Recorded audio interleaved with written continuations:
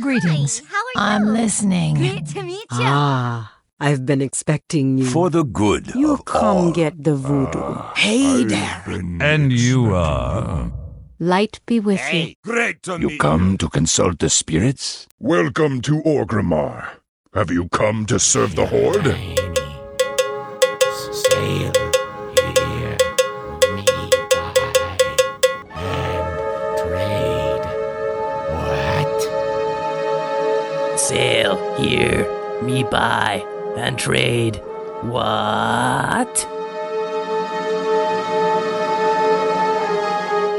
Hello and welcome to Control Alt Wow, the podcast for those of us who love World of Warcraft and love playing many alts and many video games. Today is Sunday, August 14th, 2022, and this is episode 758, Remote Auction House Returns. I'm Aprillian, your host, and with me are my two awesome co-hosts. Hey, Constrax, how are you doing?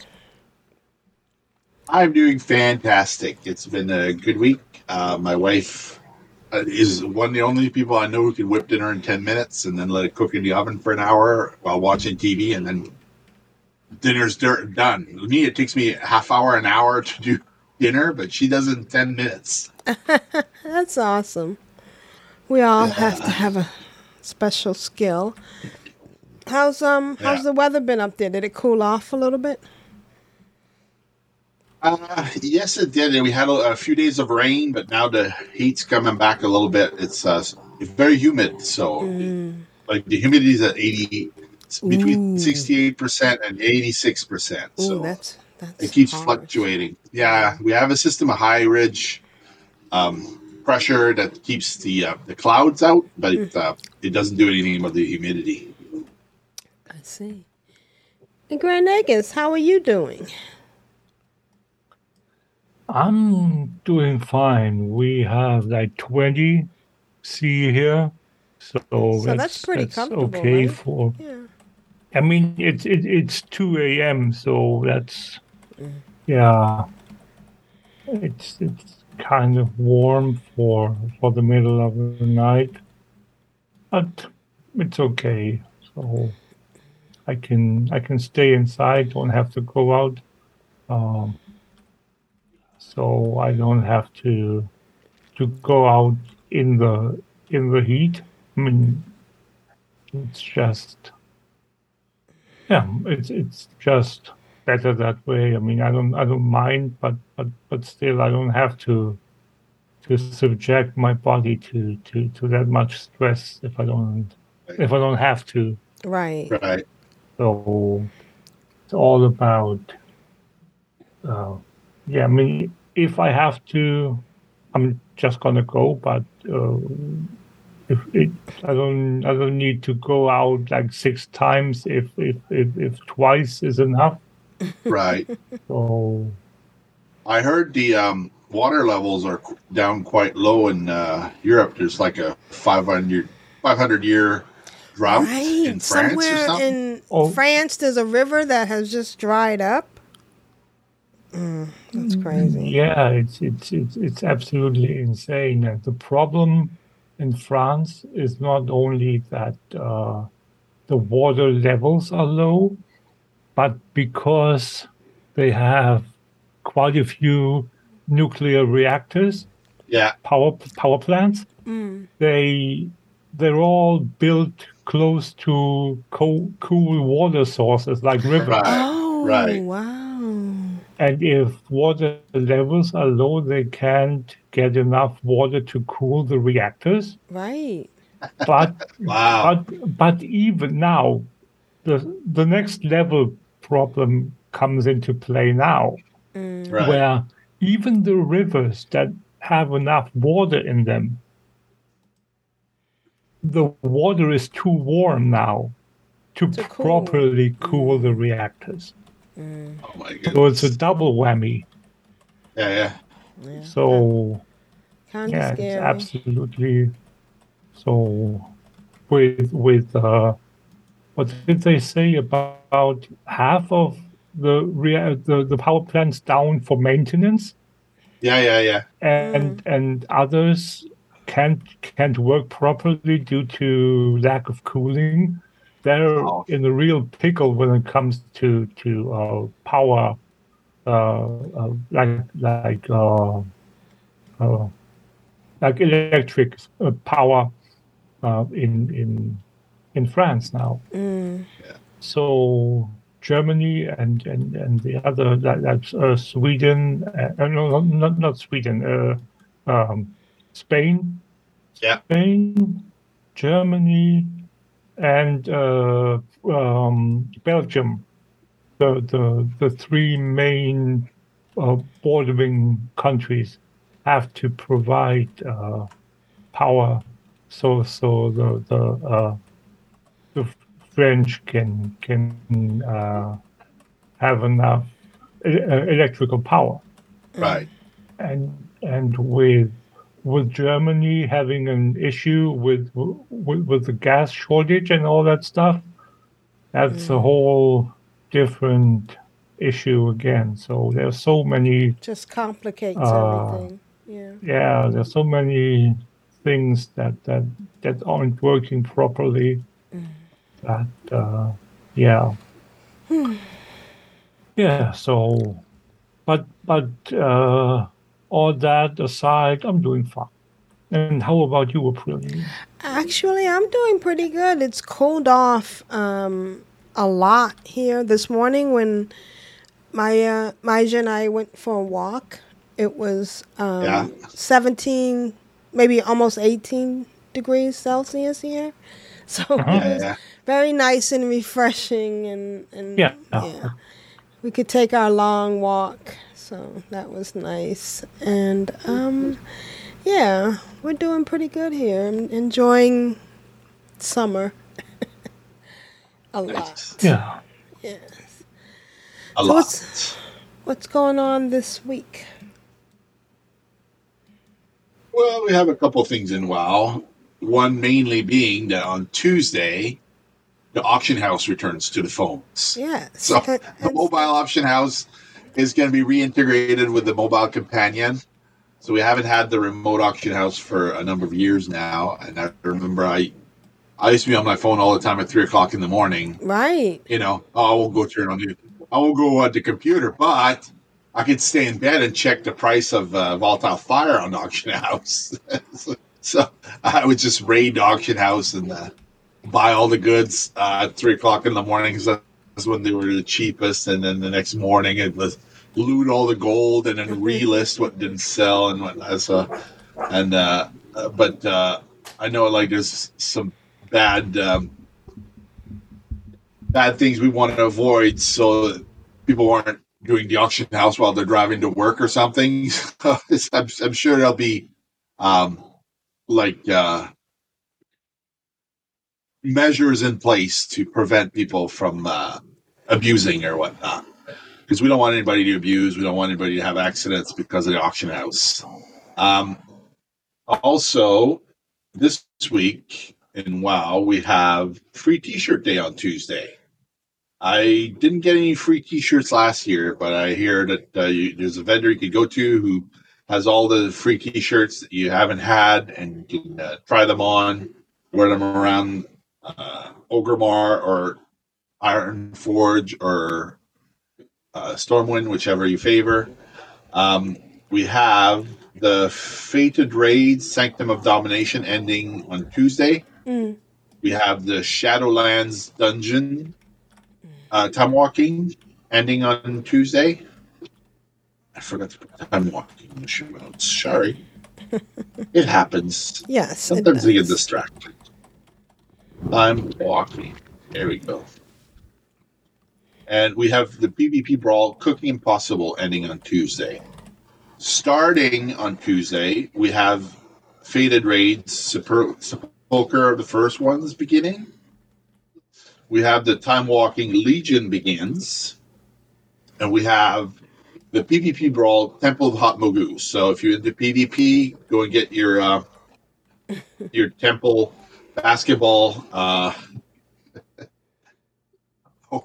horror fest, I'm going to call it, because, oh my goodness, when things start happening in the middle of Hutmogu, you either get all wiped out all at once, or you hold the fort and you wipe out whoever's coming in the middle all at once.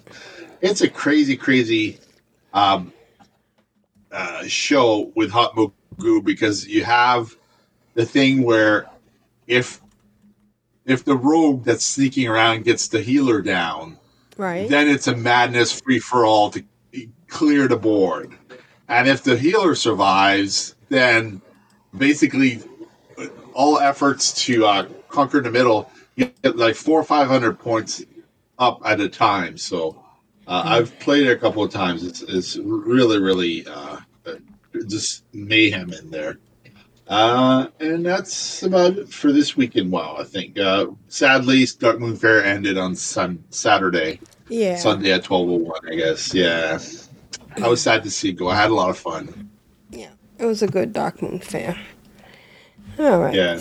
So, we're still doing the chef thing in Population 1, and the skins are available if you complete all the challenges. So, I should put some screenshots of it in the show notes. Yeah.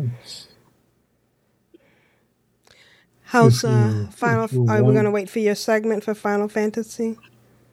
No, we can do it now, because there are quite a few things that happened this past week. So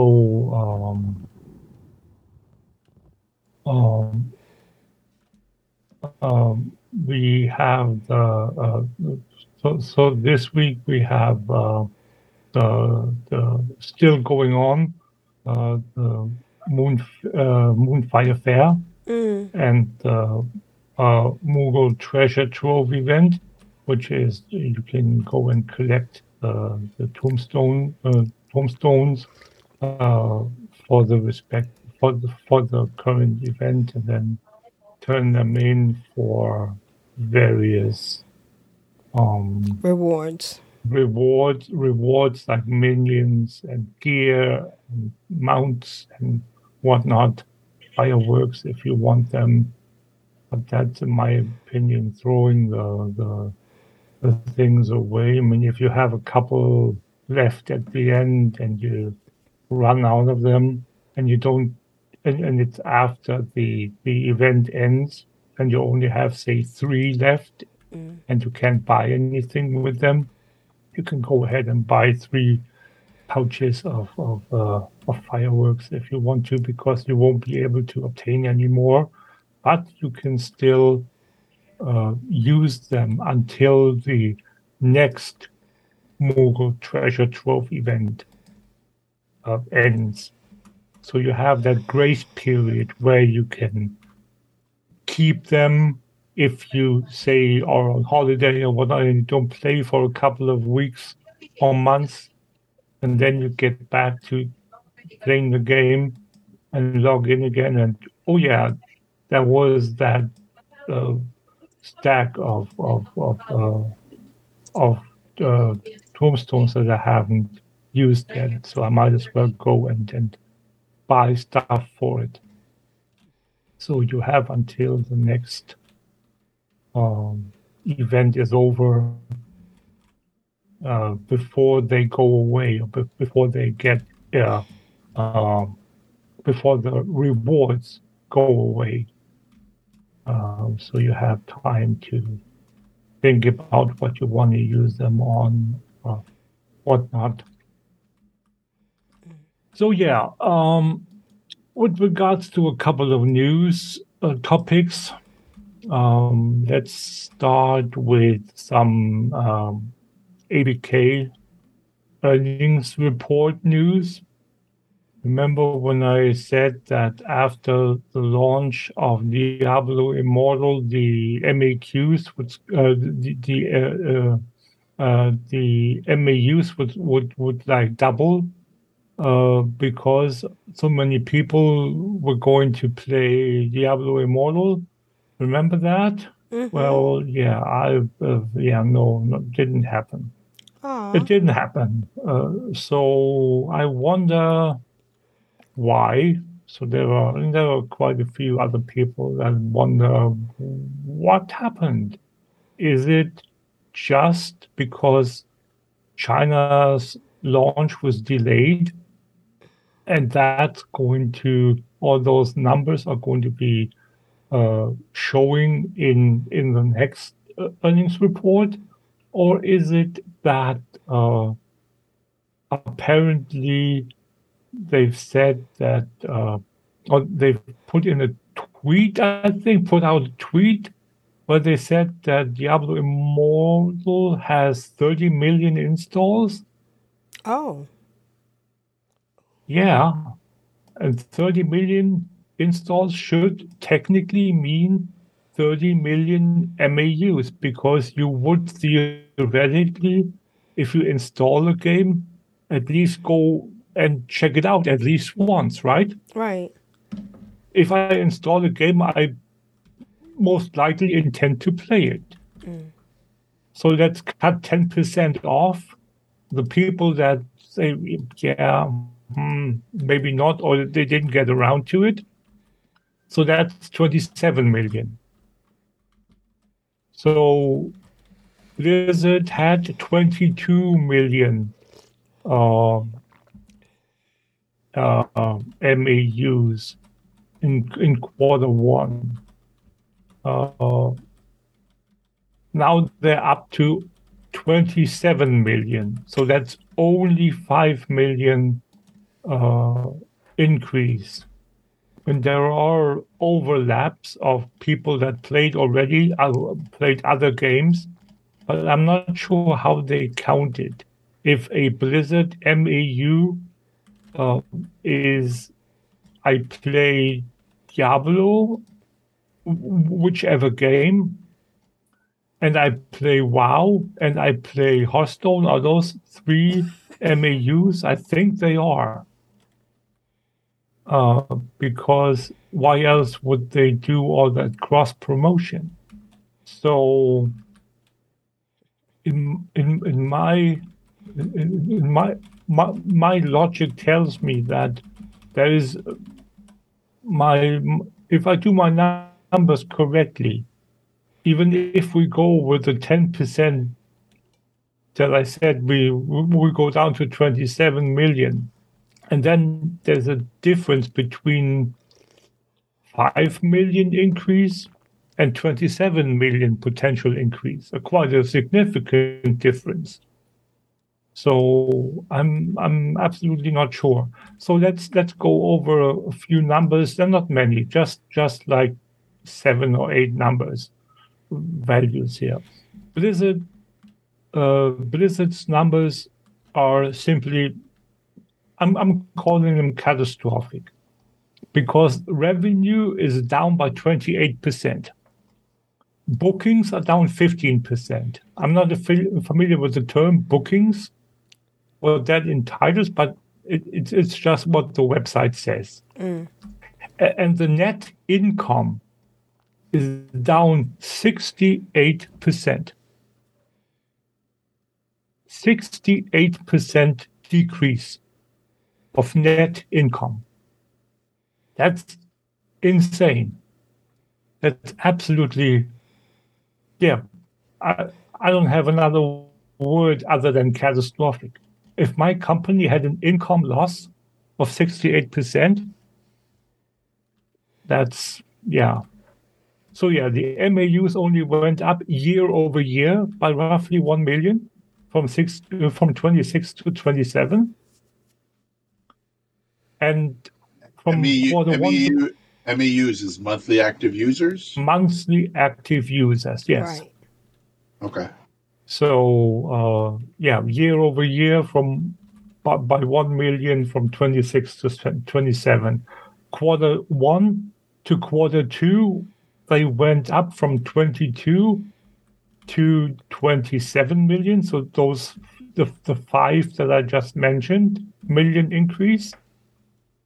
And then, as I said, Diablo had the 30 million installs announced. Why do they go with 30 million installs? Installs aren't monthly is a users. dead value. Right. No, if that's just it. An install is a dead value. If they log in and play, 30 million installs can still be zero MAUs because Right. it's monthly active user. Why do they ride so high on the installs? Is that just because they don't have any other legitimately decent number to show for the game? I don't know. It Could be Yeah. that there are people who play for free who that's the only value to get for those. No, monthly active user is just only that. Right. They It's could an be active free. user. It's a player. Yeah. It's got nothing to do with it being a free-to-play game or be a subscription-based game. It's got nothing to do with it. It's just an active user that plays the game, that logs in. Don't even have to play the game. Don't have to log into the game. That's it. I don't see why. And technically, you could have installations on more than one computer, and only be one person playing at a time. Do you know what I mean? Right. Because I have it on different computers, but that doesn't mean I'm playing it on that computer all the time. That's correct. Absolutely correct. So if you have 30 million installs, they could theoretically be, let's just break even, like 33% Google Play Store, 30% PC, and 33% Apple Store. So that's still 1/3. That's still 10 million a pop. So if one person were to play on all three devices, PC, Android, and Apple, you still have 10 million people, according to the 30 million divided by 3, right? That's still half. The monthly active user increase is half. Is 5 million. If we just go by the increase, if we assume that the increase of the Blizzard overall monthly active users is fully contributed to by Immortal. So there's still a discrepancy of 5 million. So yeah, it for me it just doesn't make sense. Right. But I guess we have to wait for Q3 to see if the China launch will reflect then, and see how much higher the MAUs will go then, because I don't know. So with regards to the auction house that Contracts hinted at or talked about earlier, players can now do the following from the WoW companion app, says a recently released blue post. Browse and view current auctions, bid and buy out auctions, search for auctions, add and remove items from your favorites list, view and cancel your listed auctions. And the developers note says, we are very pleased to be able to bring the auction house back as part of the WoW companion app. The new app updates provided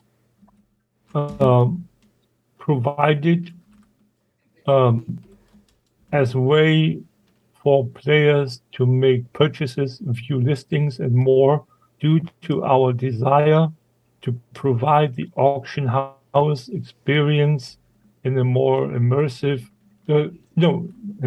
immediate time frame. We have excluded listing items for sale. So you cannot list items. You cannot sell items What? actively. Yep. While we understand selling items is a much loved Oh, so part, it's just a monitoring system. you can buy. You can buy. You can buy stuff. But you can't sell. You just can't sell, exactly. While we understand selling items is a much loved part of the past feature from the previous remote auction house, we wanted to provide access to many of the features regularly used by players as quickly as we could, with an eye on potential additions to the app in the future. We That's intend interesting. to make improvements as we evaluate player usage, risk, and the developmental load in implementing tech framework to support future updates. So yeah, you can do everything. That's because they don't want Tycoon making a 40-car pileup on the I-5 because he's Right. listing. I mean, you could do what Final Fantasy does, and that is have a limited amount of simultaneous auctions, Oh, right? yeah. Each retainer in Final Fantasy 14 can only have 20 sales going at a time. But if you want to list something that's on a limited quantity, then you're forced to travel to the auction house to list. Right. You can't just log out, list, and then keep farming from wherever you are in the game. Yep. So I get that. It's a time limiting factor. No, I'm just saying you could do that. You could say that if you use your auction house app, your companion app, you can only list 10, 20 items at a time. So, and what that would do as well is limit the one stack thing. I mean, right. that's not much of a thing anymore due to the rework of the auction house overall. But still, it's got some advantages. I think maybe not the advantages that Blizzard want, but that's, in my opinion, that's something that you could do. Final Fantasy XIV has released a starting guide video series, official. So if you want to basically see an official version of how to get started in the game, you can go to the respective to the lodestone and click on the entry for the website, special website, or you can go to our show notes. I provided a link to the website and to the first episode of the series that's on YouTube, so you can check those out. There are. I mean, if you've played the game for a while, there are things that aren't perfect in it, but overall, it's nothing that's fundamentally wrong, and it's nice to see that it's easy to understand, and they are apparently available in English, French, and German. No Japanese language version is available. Oh, how bizarre. I would assume it's because of the in game the making of the thing would have had to included Japanese lettering as well, Right. and they just wanted to get this out first, and because it covered more players or more potential players, that they did that first. Maybe they don't even want to do it for the Japanese for other reasons. I have no idea. Anyway, check out our show notes, and you can click on the link to the official Starter Guide website and the link to the introductory episode video of the series for the link to the YouTube video. Then we had on Friday, we had the letter from the producer live number 60, what is it? 72? 72. Yep. 72.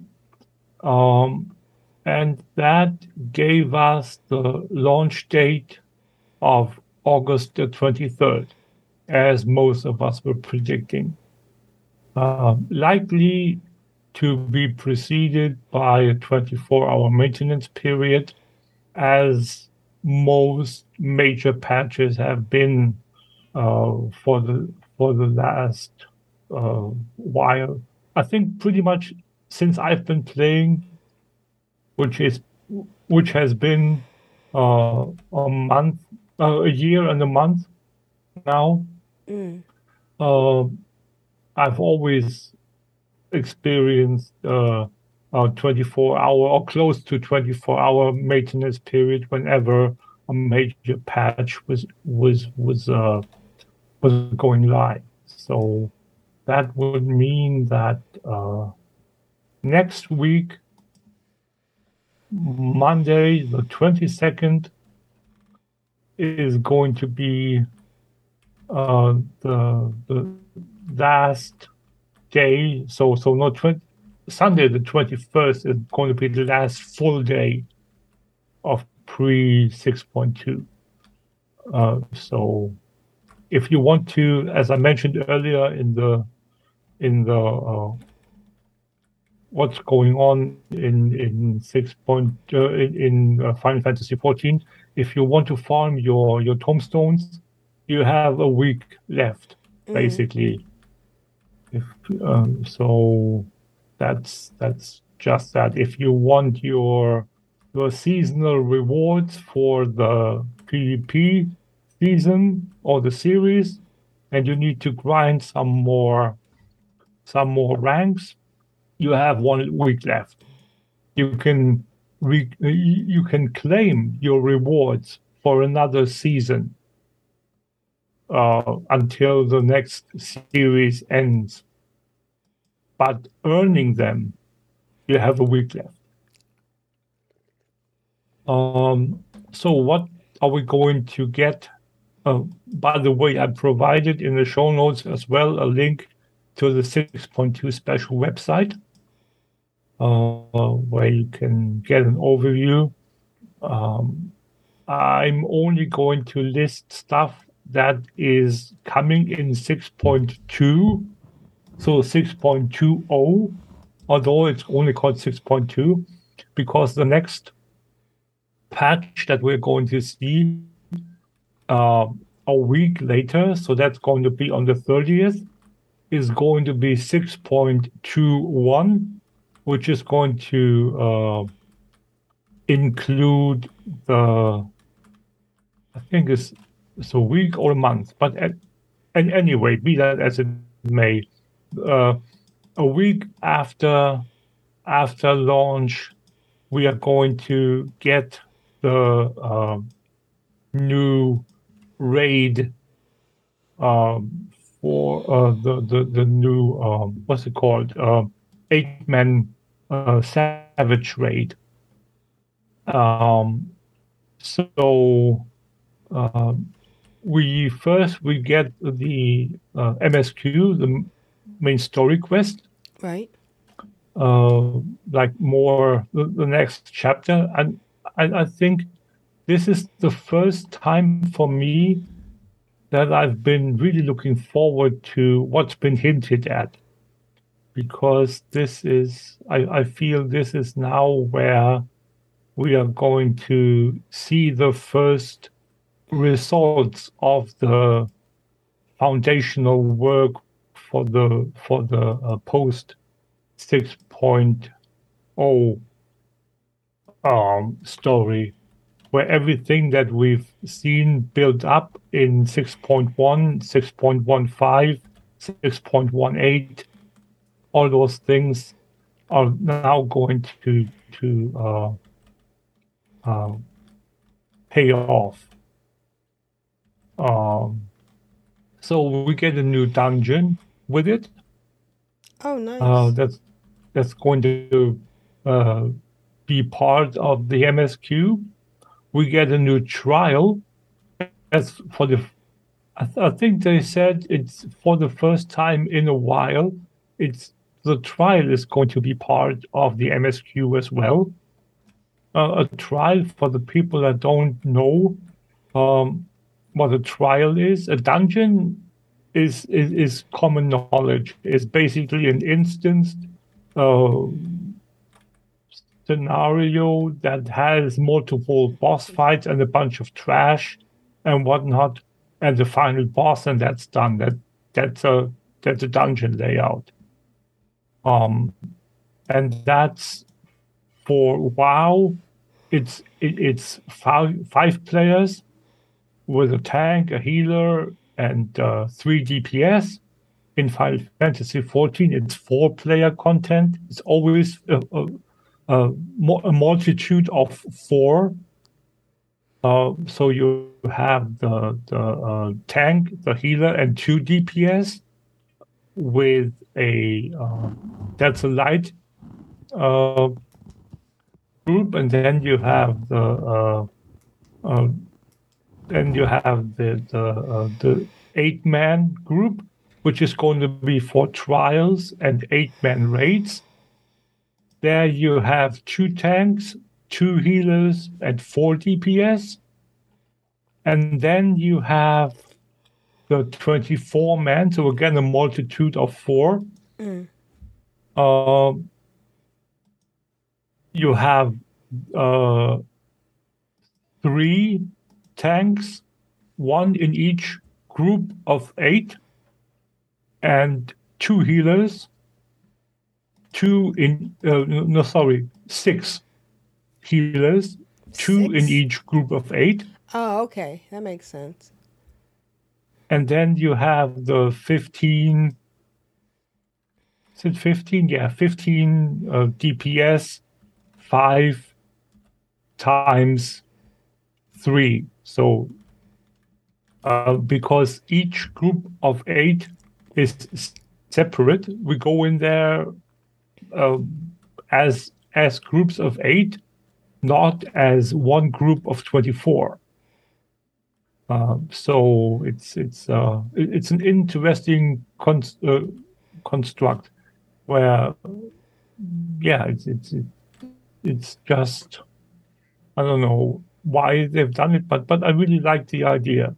So yeah, and because Yes.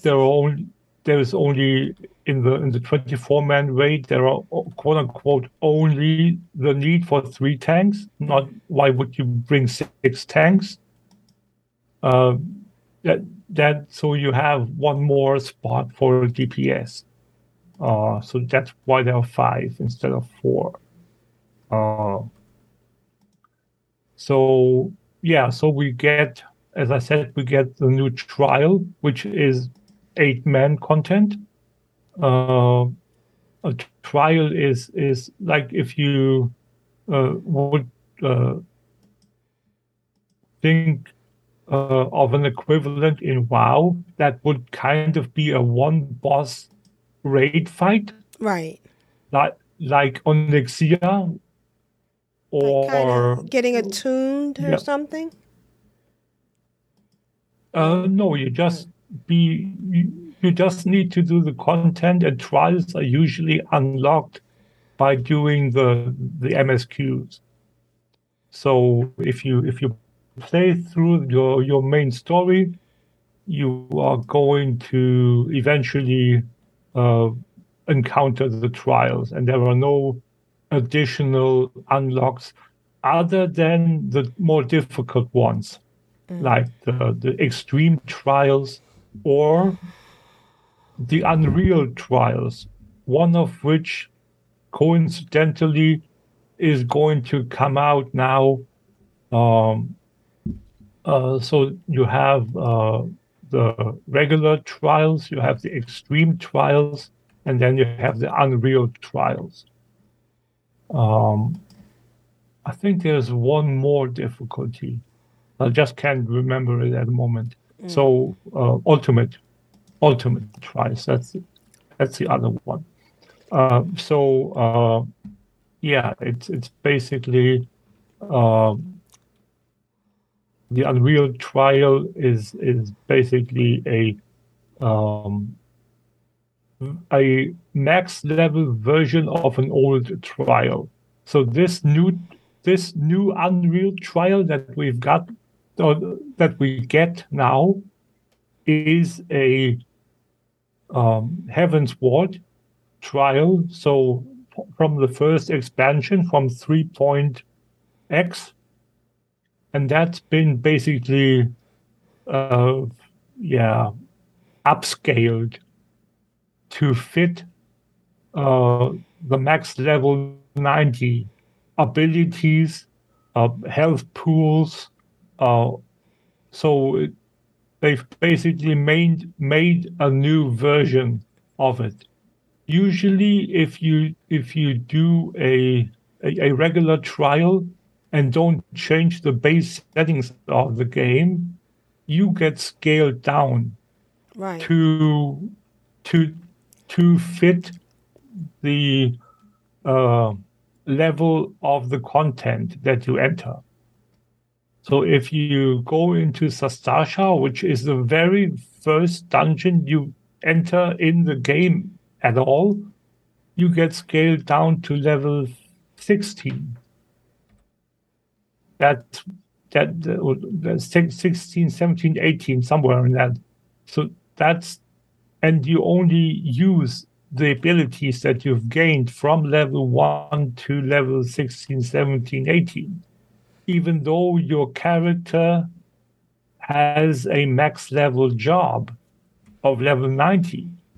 So that's the difference between scaling down and the Unreal trial version, where the content has been boosted up to fit your higher level with all the abilities, with all the things that you can do that you would not ordinarily be able to do if you were to enter it at 3.0 in this case. I'm not going to spoil for the people that don't know yet what fight it's going to be. I'm just saying it so if let's say you have one mitigation effect at level 60, which is the max level for the normal version of that trial, but you have three mitigation abilities that you can use at level 90. That would mean that if you could go in at level 90, aside from the fact that you have much more health, if you were just quote-unquote robbed of your health and you were to keep all your abilities, it would mean that you still could use all your 3 now defensive abilities as a tank, which isn't the intention for the original fight, which makes the tank much more survivable. Right. And the healer has much more potent abilities to heal you and shields and whatever. So what they've chosen to do with the Unreal Trials is to make new versions that take that into account, where they make the fight basically keep the spirit of the encounter, but alternate it in the way that it's still challenging to play at max level. In essence, that's how Unreal Trials work. And then we get the next raid wing of the 8-man raid with bosses 5 to 8. Each raid wing, 3 of them per raid per expansion, each wing has 4 bosses. So the 8-man raids have 12 bosses once it's said and done, and the 24-man raid has 12 bosses when it's said and done. The 8-man raids usually release first, so they are released in the 0.0 patch, and then the 0.2 patch, and then the 0.4 patch, because there's always the 24-man raids need to be released as well, and they are staggered too. So they release at odd-numbered patches. So the 24-man raid wings launch at 0.1, 0.3, and 0.5 patches respectively. So it's all staggered, so you can enjoy the content properly. So with the 8-man raids, since this is the 0.2 patch now, 6.2 in this case, the second wing of the 8-man raid is going to be released now. And then on normal. And then 1 week later, on the 30th, is when the Savage raid is going to be released, which is basically the heroic version. Right. The hardest level. Yeah. Yeah. So we're going to see the race to world first for the second wing start on the 30th, which is going to be interesting again. And Yoshi P said it's going to be a bit harder than 6.1. 6.0. The first wing of it. So it's going to be interesting to see how people are able to do it. The last new feature that I want to talk about is, for me, the one I look forward to the most, and that's Island Sanctuaries. Island Sanctuaries is, if you imagine as a WoW equivalent, if you imagine having an island that is, I would assume, close to or even bigger than Isle of Thunder or the Pandaria Island, the Timeless Isle. All right. And that is your garrison. Your single player, your garrison. Each player gets one. It's not a shared thing. It's just yours. You get transported there at the beginning. Someone takes you there by boat and says, "Here is your beach. Go and have fun." And then you can go and build a hut, build a house eventually. Go and use your Sansong Ranch style garden. You can go and kind of play Pokemon and catch some wild animals and take them to your encampment at your base. You can eventually fly on the place because it's so big that you have to. It's going to be awesome. It's going to be absolutely awesome. So, yeah, that's Island Sanctuaries in a very, very, in a nutshell. It's very, very much looked forward to. Yeah, People sounds were hoping exciting. Yeah.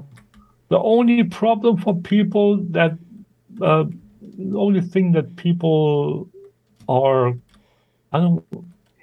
people are kind of mad about it, is that you need to complete the Endwalker 6.0 content to unlock it. Oh. So, yeah. So it's not like you can just, quote unquote, simply go and create a new character and then get your island. I would assume it's got multiple reasons. The main reason, I'm assuming, is server space. If you were to be able to create or get an island, claim an island, when you're like level 10, 20, 30, 50, there would be way too much server load. Right. Yeah, I could imagine. And they would have to invest in so much more hardware. If you have to play through content that you cannot skip or boost through, because you can only boost to level 80, and then you have to play those hours through 6.0 content. That's a commitment, even for people that only, quote unquote, only want the island. So the people that really want it will do it, but not everyone will do it. They say, well, yeah, I was hoping I could get it easier, and it's not worth the commitment for me. For those people that say that, Square Enix will not have to allocate resources, server resources, to those people because they don't get an island, quote unquote, yet. Yeah. Eventually they may, but not currently, not at the moment. So I would say that's the main reason why they are doing it. They might loosen the restrictions eventually, sure, but by then I would assume they have more server resources because hopefully the entire IRL situation is going to loosen up a little. It's going to lighten a little. You can get more server blades or whatnot, or whatever other stuff you need to run the servers. So I'm not going to go into what else it could be.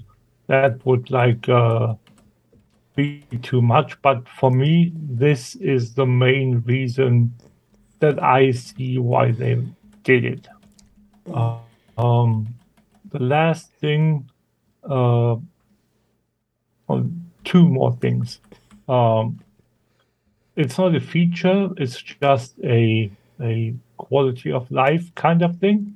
Is that they reworked some main scenario aspects where one dungeon has been converted to a single player scenario now, same way that they did with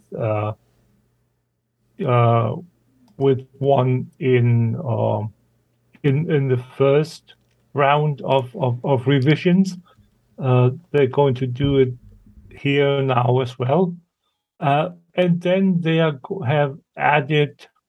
Or they've changed up one of the trials, the very first trial of the game.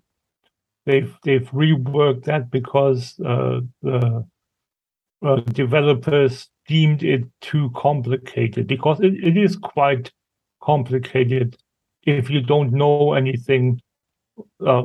If you don't know really what to do, it can be a little intimidating, having to fight six mobs and the boss and whatnot. And you have to individually have a kill order and whatnot. It's not easy. So they've made it a little easier. And this is apparently only for the normal version. So once you get to the hard version and the extreme version, eventually you are deemed worthy, so to speak, I would assume you can call it, to do it properly. So, yeah. And then the game has been, or we have been working with the beta version of the adventurer plates, basically like our calling cards. Oh. If you right click on a person, you can select view adventurer plate, and then you can see the adventurer plate that someone created. Let me see if I can quickly. Yeah, there you go. I can put a screenshot of my adventurer plate in, so you guys can see it. Here we go. Copy, and then paste it into the show notes. We're doing it live, folks. We're doing it live. There you go. You can see my adventurer plate. So this is the beta version of the adventurer plate. It's not going to change much, but it's more like behind the scenes version that's going to change, like how it's tied to the other aspects of the display of your character. So and one thing they made clear, before they said that all of the created adventurer plates would be basically wiped when the live version was going to go live, but they said, now that they revised their statement, they said that if you tied your existing adventurer plate to an appearance, which is, you can basically, if you have a job, loadout saved, you can save gear to a job. So you only hit activate job, a button, and then it switches to that job, and the pre-selected gear and appearances, like in the glam that you selected for that job, if you did so, and the adventurer plate that you selected and tied to that job button, if that all gets activated. So if you tied your adventurer plate to a pre-selected job loadout, that would basically make it retrievable for the developers and basically save it for you. So if you don't do it, it cannot be retrieved by the server once the beta version gets wiped. So that would be the only way if you wanted to keep it, how to do it. Yes, I just wanted to get that out so people know that there is a way to basically save your adventurer plate, even without having to like take a screenshot and then meticulously recreating it after the live version launched, because some things are flukes that happened and you took advantage of it, but others, again, so they might not be recreatable without going through to great lengths. So it's you can do that, and that's how you can do it. Oh, cool. And that's basically been what news we have for you guys this week. If there isn't anything other that you want to talk about, the Brilliant or Constructs. I think that's it for this week for what the news is. Kyle's in the chat room. Kyle. Hi, Kyle. Oh, Nice. Yeah. All right. Hey, Kyle. I've had a fantastic weekend. Wow. It's very comforting. Those battlegrounds where you're not necessarily putting out more damage, but you feel like you're contributing more by pushing all the buttons all at once. Bad boy. What you gonna do? What you gonna do when they come for you? Constructs, how's your week in WoW been? My week in WoW has been in WoW. I thought about getting out my MechWarrior 5 folder, and then I thought, no, I don't have time. I like the snack size content in WoW. You know, a little bit there, a little bit there. You don't have to focus on one thing, and you can always come back to it later. Right. MechWarrior 5, when you go into it, it's a whole 4 hours of doing mission after mission after mission until you forget to save and then you wipe your progress. So I thought, no. So I stuck to WoW, and I did some Garrison stuff. I did some Battle for Azeroth stuff. I was leveling my Skinner on my Paladin, and I thought, I'll see how much I have left. So she's maxed out, so I can work on my Legion leatherworking. And she's basically, she's got it all done except for whatchamacallit? What's that thing called? In Battle for Azeroth, you could level to 150. At 150, you were like maxed out, but then they added those 25 extra points on top of that to like kind of stretch out the expansion. So I'm at 171, and then you get a special quest to make a hammer that'll fix your gear or boost your magic or whatever. So I got that quest, and then I'm flying around, and you have to kill the rares in Zuldazar. So you kill the rares, and once in a while you get a special cloth. You need to gather 15 of those cloths. I have 5, and then I was I was gonna I need a portal trainer. Where's the portal trainer? In the portal room, I suppose. Would that make sense? Yes. Right?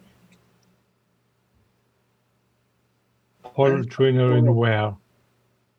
And Stormwind. Yeah, up in the tower. Up in the tower. Yeah. Portal room, up in the tower. I'm up in the tower. Where's the portal trainer? I don't know exactly You where have to it go is, through but that it's- portal, maybe? You have to go through a portal? Yeah. You have to go into the Usually, portal room. usually you find them somewhere around. Yes, somewhere. because it's so big now. Not doing anything. Huh. Exodar, no, that's not it. Bordormi, no, that's not there. I'm gonna speak to you at once. Yeah, sure. Later. I'm gonna look around. I'll figure out who this portal trainer person is. Because I want to train for the next portals. Right. I know. I'll just go to Ironforge. Because the portal room is much smaller in Ironforge. Right. And easier to. They won't hide the portal trainer, right? Yeah. That's the thing when you're a mage. You can just portal. Mm-hmm. Mage trainer, priest trainer, paladin trainer. Portal trainer. There we go. Thank you. All the portals.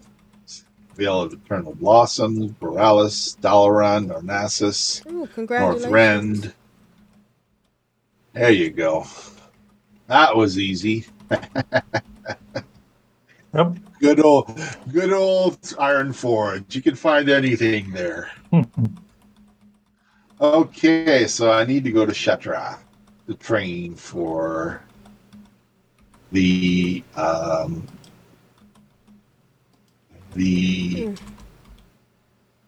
because I've gotten archaeology far enough along that I need to start doing the recipes for Outland and Northrend. Mm-hmm. Finally get the recipe for Vial of Sands because I fly around on this mage Erleshtung, and so I have to go up where the Aldor are, or the Sun Reavers, whatever they're called,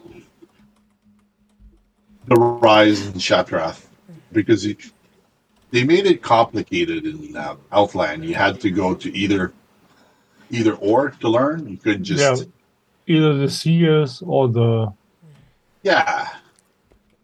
So you could just fly to like one central library. They each had their own allegiance system, and so now I'm fumbling around to find where the bookstore is for my training.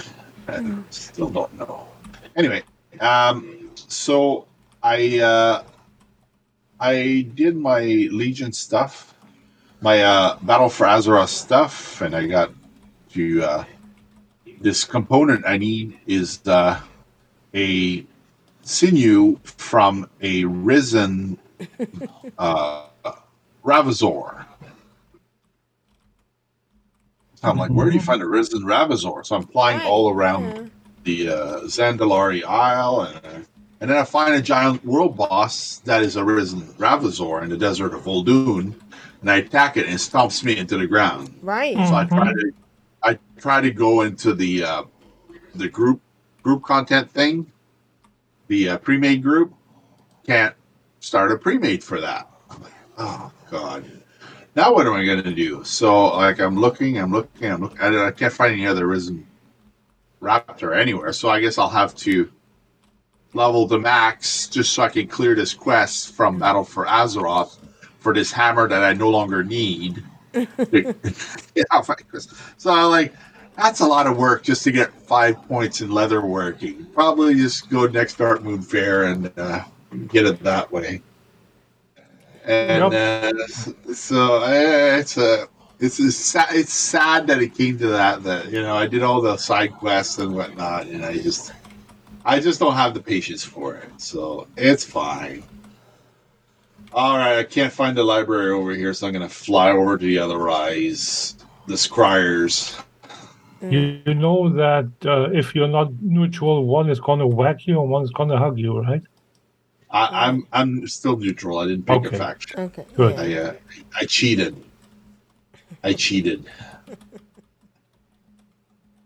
I remain sitting on the fence, neutral as ever. Did you go to Aldo first? Yeah. That's the reason why you can't find them, by the way, because Aldo doesn't have all the trainers. Oh, you're kidding me. No, you could have, yeah. I mean, if you go to Scryers, you just fly in the mid-section and you have all the shelves there, all the things with the tomes in it, basically, where you just click the professions. Yeah, it's like PvP now. But Aldo doesn't have that. So It's like you're PvP not for 5 minutes. So you're not neutral anyway. After all. Stupid thing. Well, It constructs. happens. Yeah. Yeah. I messed up. I didn't do it the right way. Not saying I told you so, but Now the Scryers are out to get. Yep. I can't even pop in visibility to get away. Why? There we go. Let me fly. There we go. Okay. So I'm not maxed out in leatherworking. I did the Dark Moon Fair quests on my rogue to get more tickets, Dark Moon tickets, in case I want to buy another pet. Mm-hmm. Which will probably happen at some point.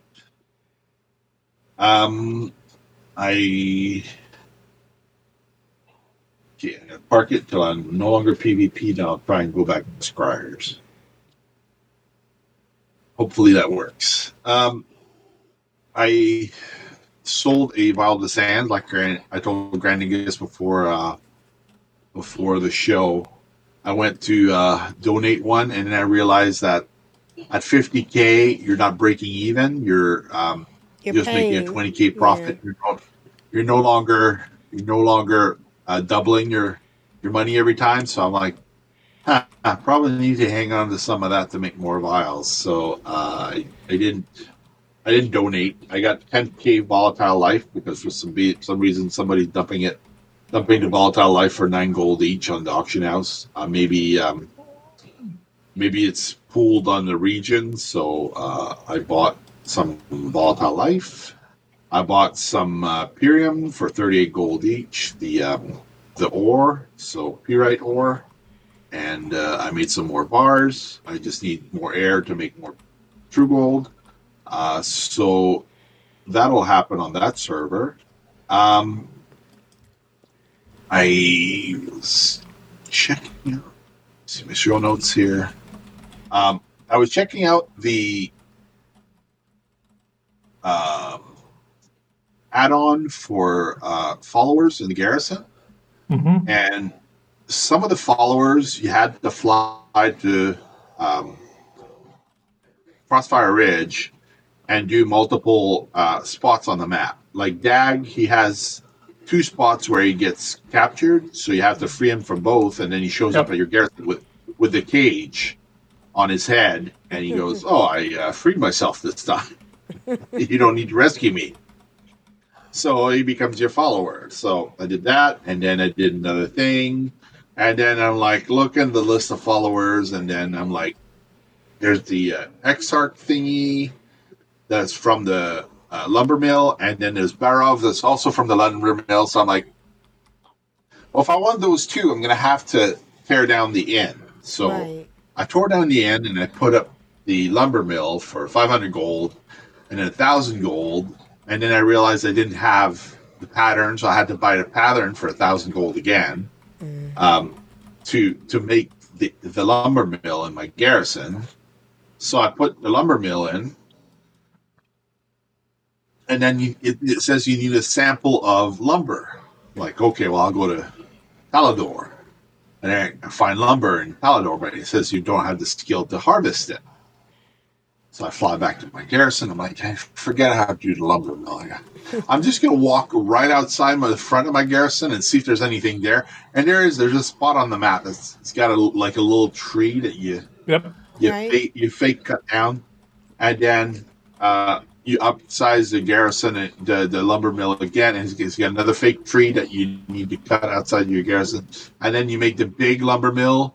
And it's got yet another tree that you have to cut down trees. So don't fly all over the place looking for the lumber mill. It's right there. Yeah. It's right in front of the garrison. Don't fly too far away. But you need to fly to Gorgrond to get the tree guy follower. Barov, what happens is not Barov, the other one. Barov, you'll cut down the tree and he's stuck under the tree. So you lift the tree and he becomes your follower. The Exarch thingy, it's a random thing. He's going to come and fight the Philarch, the druid thingy, like a tree druid. Basically comes out to fight you a couple of times, and then he goes, you fight very well, and then he'll come follow you to your garrison. So, but he has to come out and fight you a couple of times. So you have to cut down trees and do work orders. Yeah, that's when you cut down the large trees at number 3. Yeah. You have to have the lumber mill level 3. Yep. All right, 2 seconds on my PvP for Lichtung. I'll try the Scryers again. See if I get flagged for PvP again. Of course you do. Yeah, you will, won't you? There. Automatically? Yeah, there. Screwed up. Yeah. All right, back to Aldor. Have to find a trainer now. What trainer do you looking for? Herbalism and alchemy. None of them are at the Aldor, if I remember correctly. Yeah. Where do I find a trainer?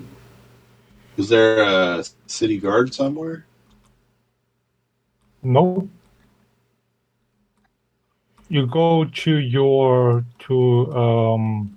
But Outland, you can't learn the Outland recipes in Hellfire.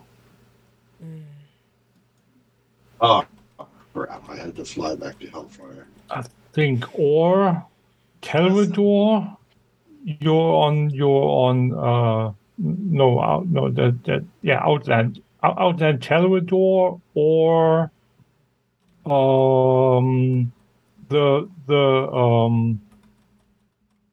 the zone in the North Flight Point in Blade's Edge.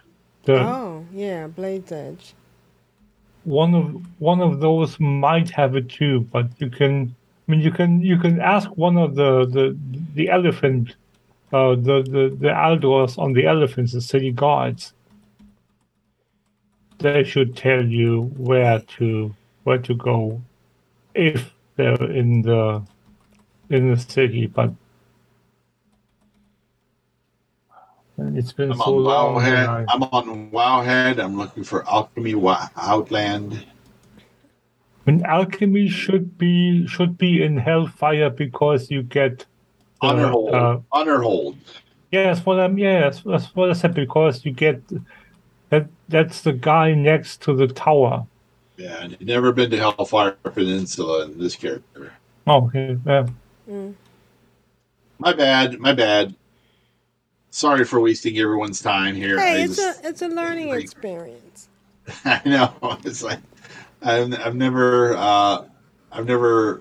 done it like this before on a low B character. Usually I always go to the Scryers. I learned from the Scryers, but brain fart this week. Don't attune yourself to the Aldor. If you want to learn all the stuff, learn it first and then attune. Yeah. I don't know what happened. I must have had picking up the if you want the Aldor, do all the learning first. Yeah. And then you can catch up. Right. Common mistake. Things you don't do on the Alliance side.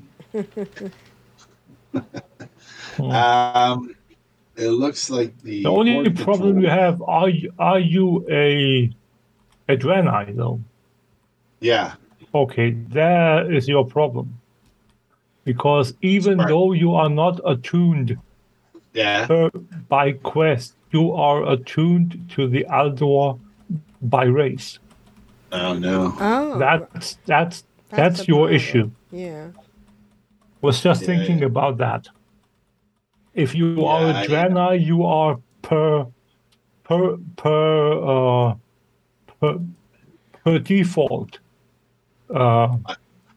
You're unfriendly or hostile to the squires. The squires, yeah. Right. Yeah. That makes sense. So you have to go through the realignment, reaffiliation process. Not sure if that's even possible. Right. But if you want to turn in either the spider legs or the crocolisk stuff, can't remember which is which. I learned the artisan flying from the trainer in Stormwind for 4250 gold. Mm-hmm. So that was an expensive thing you have to do if you want to fly faster when you're doing archaeology. That's 4,000 gold. Because I had revered rep, I got a little bit of a discount. Yeah, I mean, don't do it there in Honorhold, because there's no discount. No, I didn't. No discount, exactly. I did in Stormwind.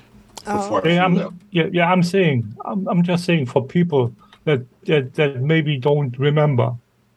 Even though they added the trainer to Honorhold, the Honorhold flight trainer is not part of the faction of Honorhold.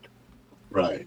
So they don't award you the rep reward rebate discount thingy. Yeah.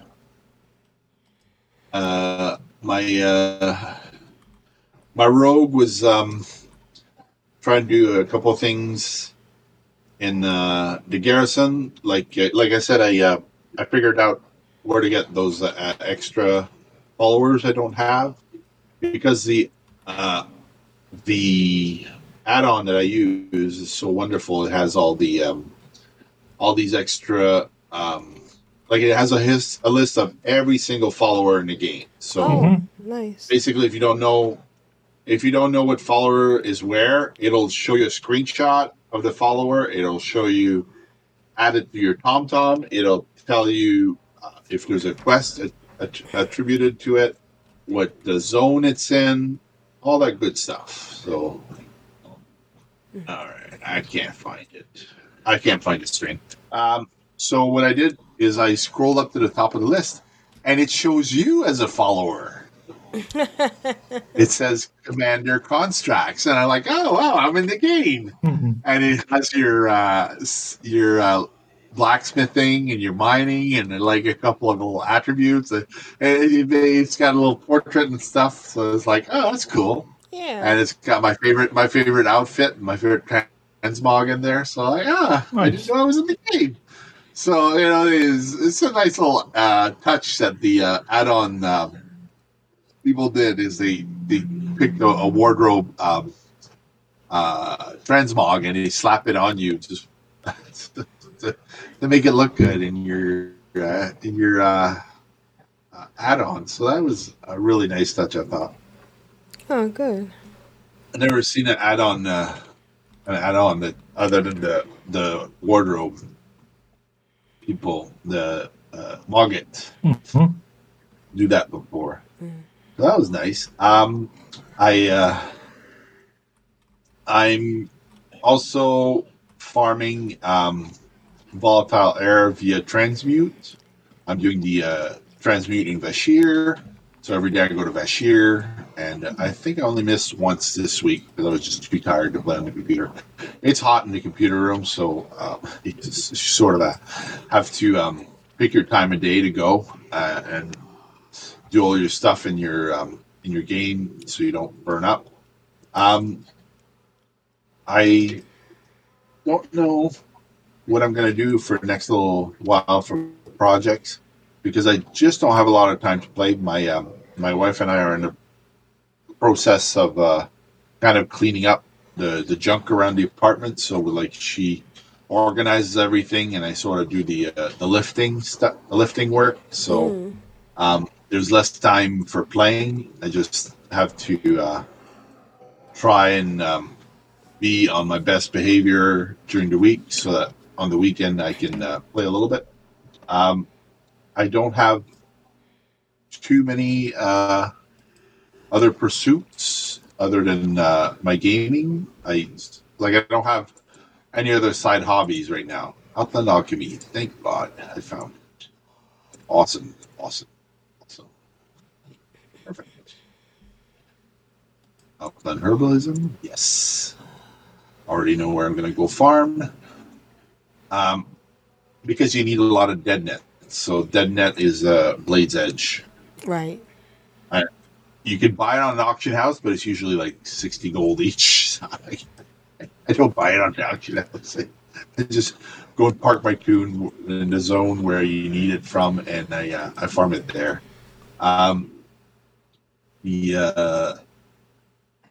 The archaeology is going really well. I'm 363 right now. I hit level 41. You get about 2 levels before your rested XP disappears. Unless you're Pandaren. Unless you're Pandaren, and you get double, I guess. Mm-hmm. I got my weed buff this week, so instead of getting 2,700 XP per dig, I was getting 2,970, so I had an extra 10% on there, so that was good. I did like a level and a half of leveling on my paladin from flying towards different zones in Zandalar. I didn't have the exploration done, so every zone was giving me 925 XP. Right now I'm in Outline. I'm making 360 XP per discovery of zone.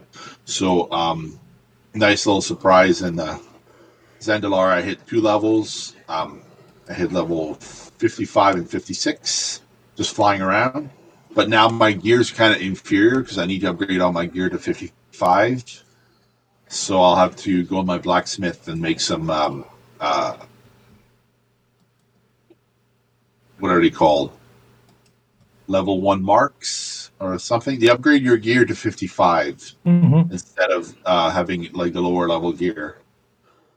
So that's what I'm going to do. And I'm going to try and farm some of these herbs because Outland Alchemy can be very expensive if you don't do it right.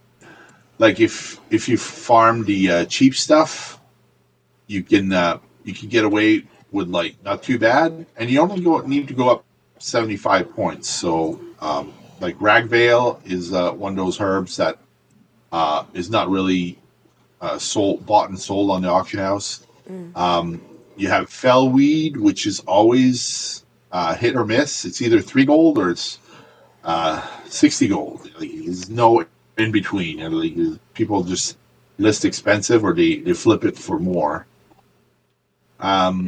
And you have Deadnet. Deadnet, there's never any on the auction house. So like, I always farm it. I have a spot in Blade's Edge, like there's a little crater thing. And behind the 2 bosses, there's always 2 nodes. So you basically log out there, and when you come back, you farm 2 more, and then you come back and you farm 2 more, and you come back and you farm 2 more. Oh, how convenient! So, yeah, it's like thank goodness they don't do like Pandaria where they remove all the nodes when you log back in. Like I hated that during Pandaria. You would try to farm an area, and Blizzard would conveniently removed the nodes after you logged out, so that when you log back in, you didn't have any of those nodes that you could pick from. So that was very frustrating for me. Like, you had to have a farm if you wanted enough herbs in Pandaria. That's the only way to do it. But now that I like, the only thing I need in Pandaria is the living steel. And if I can buy it on the auction house, I just buy it on the auction house to save myself the trouble of like making a farm and then leveling a miner and then transmuting all the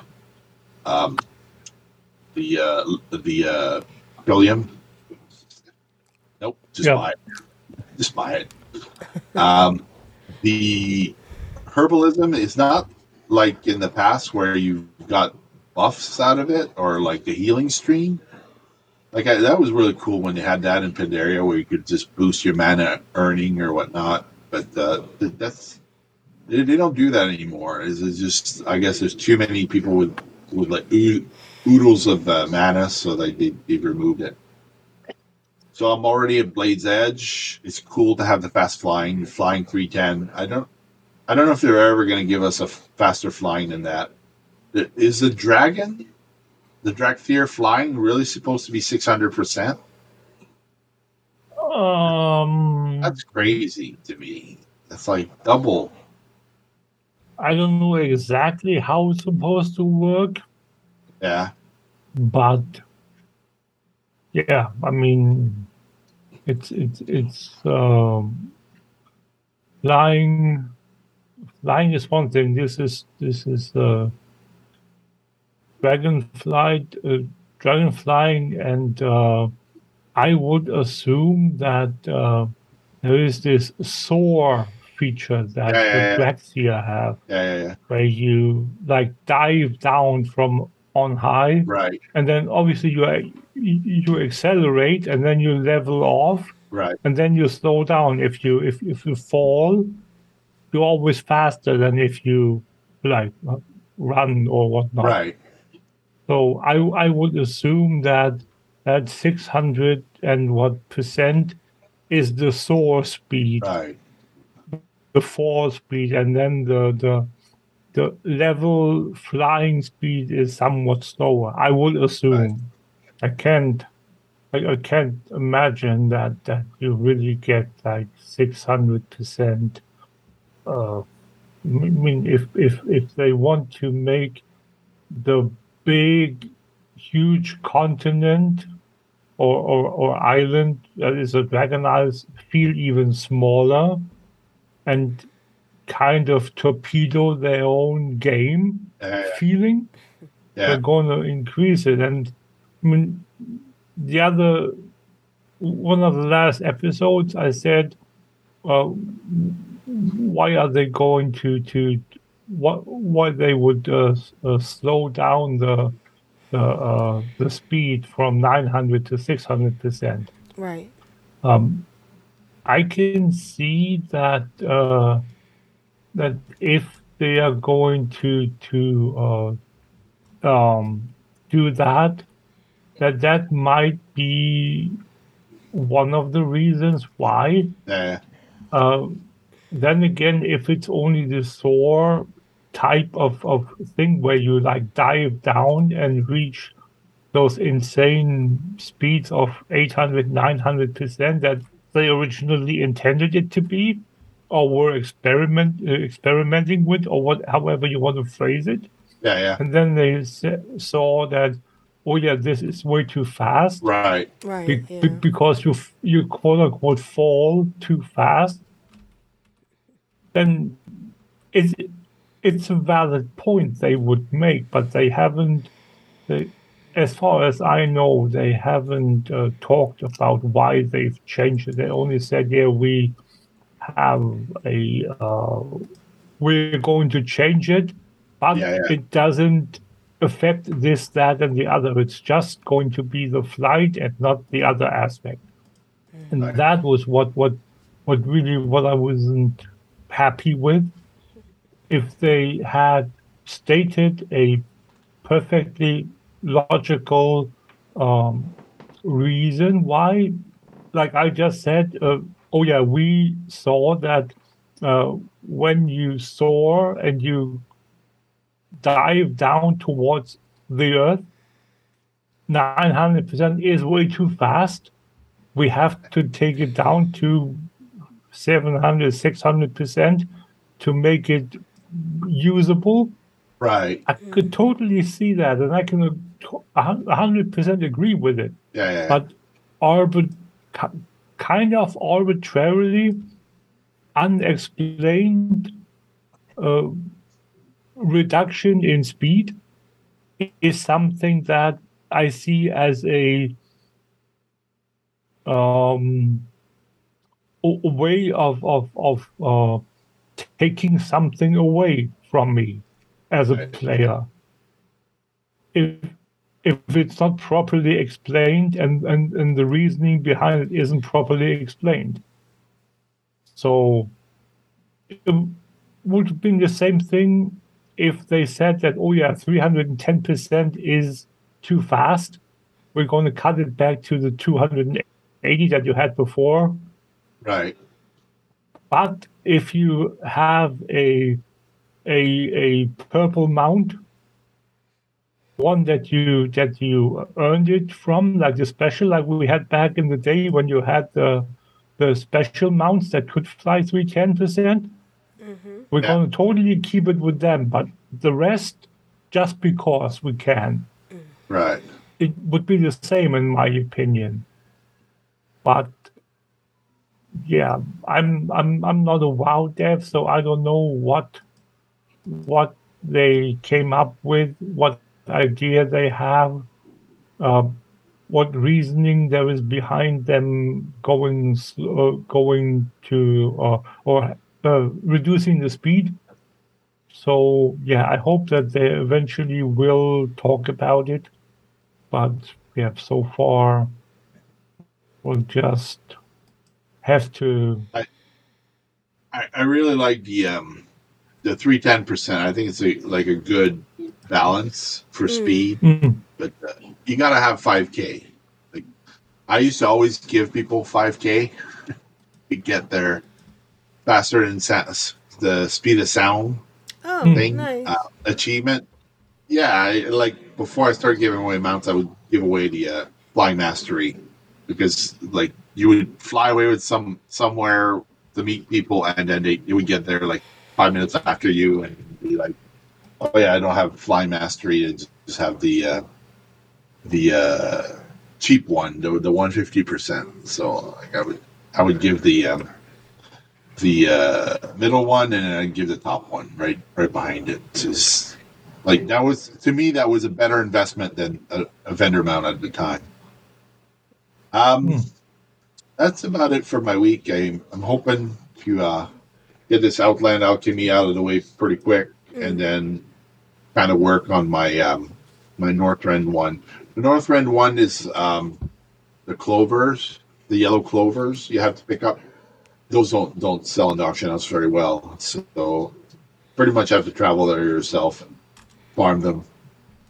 And yeah, I still got my quest for living steel on the server. There's somebody hogging.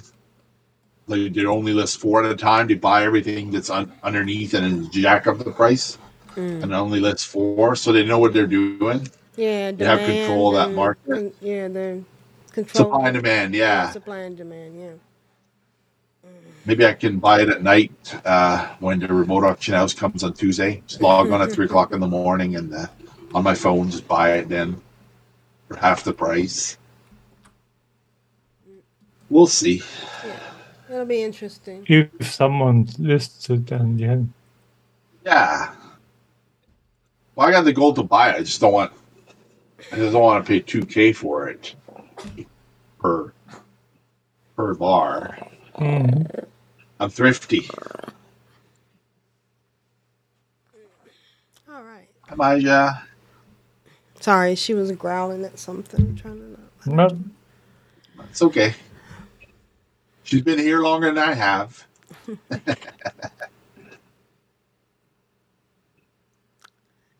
And that's been your week? It is. It has. Sorry. Okay. Yes. You have to say it. All right.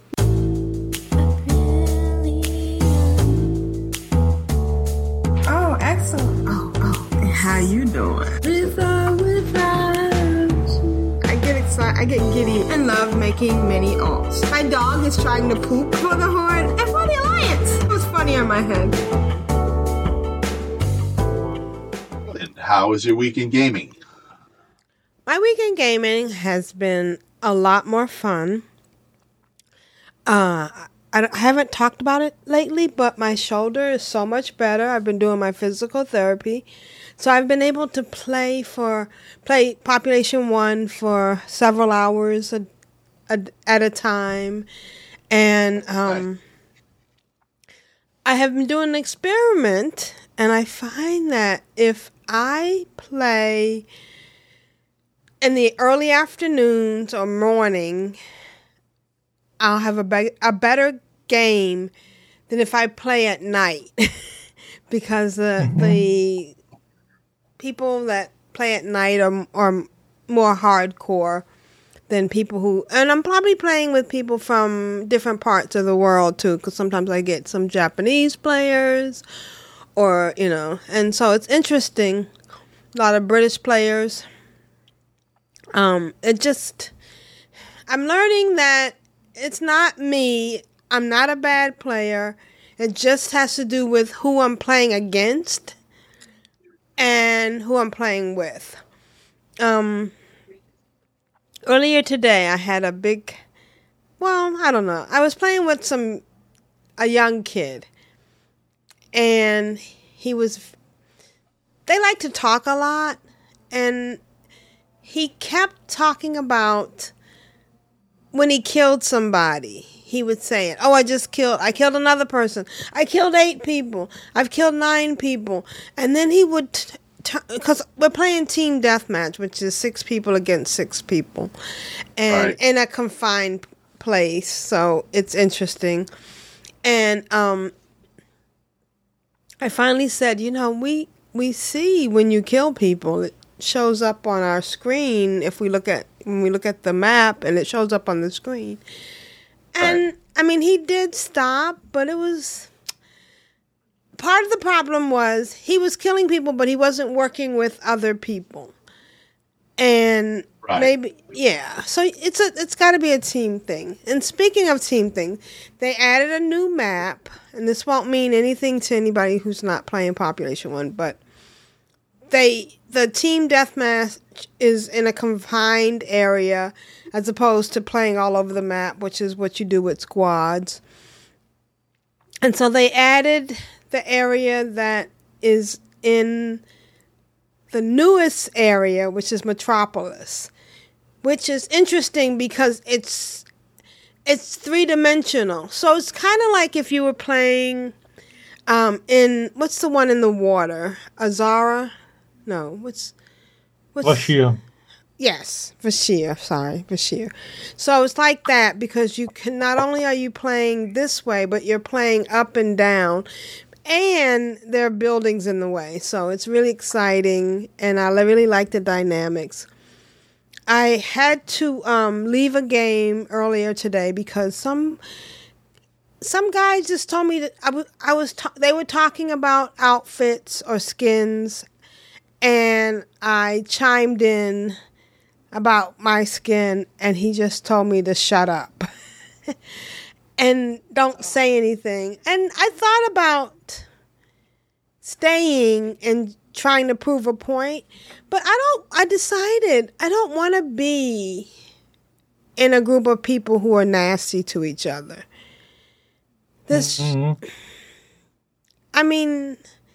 Right now, in Population 1, if you do leave... Well, with Team Deathmatch, it's not too bad. Because if you leave, somebody else in a queue will be pulled in. And so they'll get a full team eventually. It just might be a few minutes when it's an uneven team. But, I was debating for a while there about the whole Population 1 thing because I'm not the best player. Sometimes I go into a match and I'm the worst player in the match. But I try hard. I give good conversation. I point out the enemy. We call that calling. And I try to do the best I can. And for a while there, I was going through this whole thing where, oh my God, I suck. Maybe I shouldn't play. But then I realized I have fun either way. And I paid for this game just like everybody else did. And so, you know, I'm going to go in there. I'm going to have fun. And I'm not going to let these rude people who, for some reason, I just don't understand. Why would you want to get into a game and be negative to the people that you're playing with? I mean, because you can. Just because you can, it makes for a very hostile gaming experience. And but that's apparently because you can is enough for. But I can also leave. That's what they get out of it. Yeah. I can leave, and that's what I've started to do. Maybe that's their loot. You leaving. That's their satisfaction.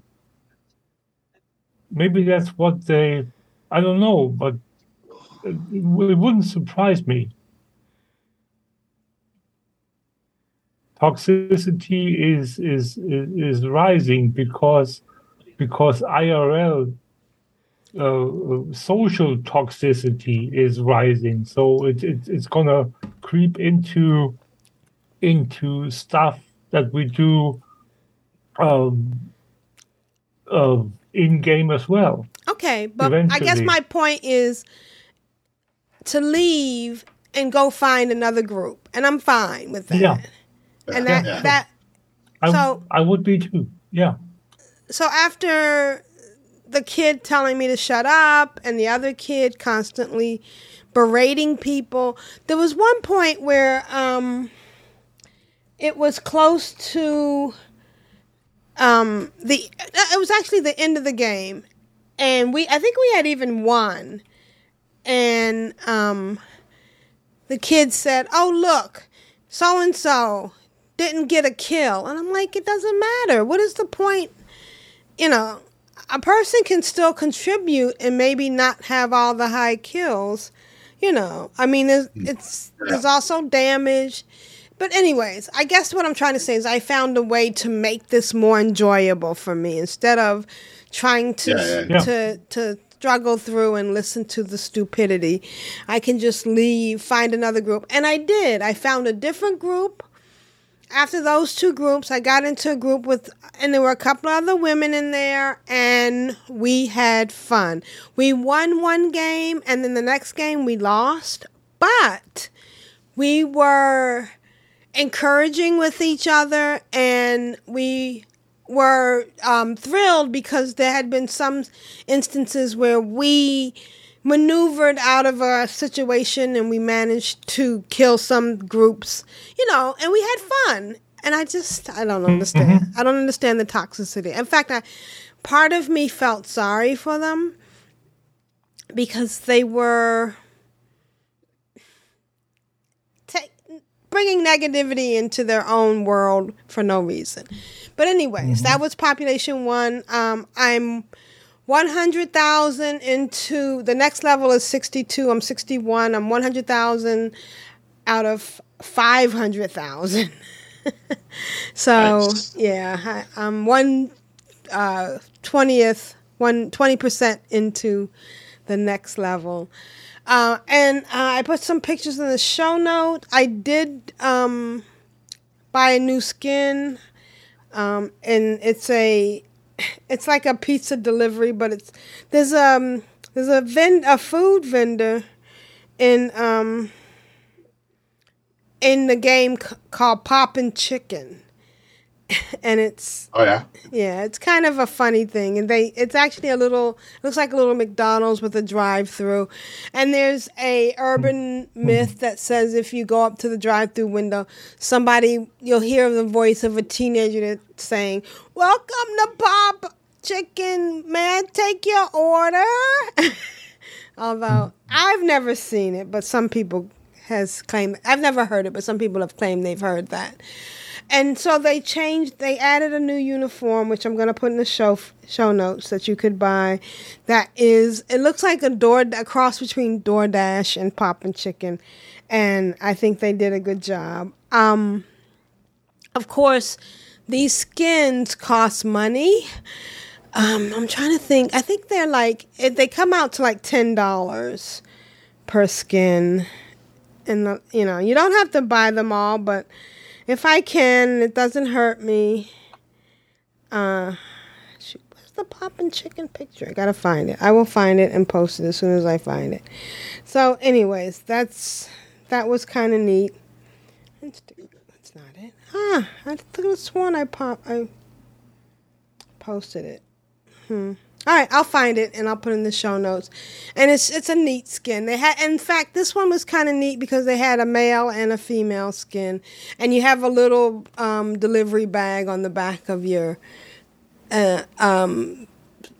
uniform, and you have a little rooster hat or chicken hat. So, and you got some weapons, including a weapon that is a rubber chicken. So. That was kind of neat. The other thing I've been doing, and I put another picture in the show notes about this, is playing Green Hell VR. It's one of the things for me that shows off what VR can really be. It's a survival game. So you have to go in, figure out how to build a camp. At one point I fell, and I had to find the leaves to bandage myself, and you have to find food, and eventually you're gonna end up having to build your own base camp. And they did a really good job on doing it. When you're in it, it's very immersive. You feel like you're in the middle of the jungle. You feel like you see your wound. When I fell, I saw I had a wound on my leg and my arm, and I had to wrap it up. And you have a little counter on your watch, kind of like a Fitbit, that shows you your health levels. So you have to drink water. You have to keep yourself hydrated. It's very immersive. I went in for a few minutes, and I ended up playing for over 2 hours, not realizing how fast the time had went.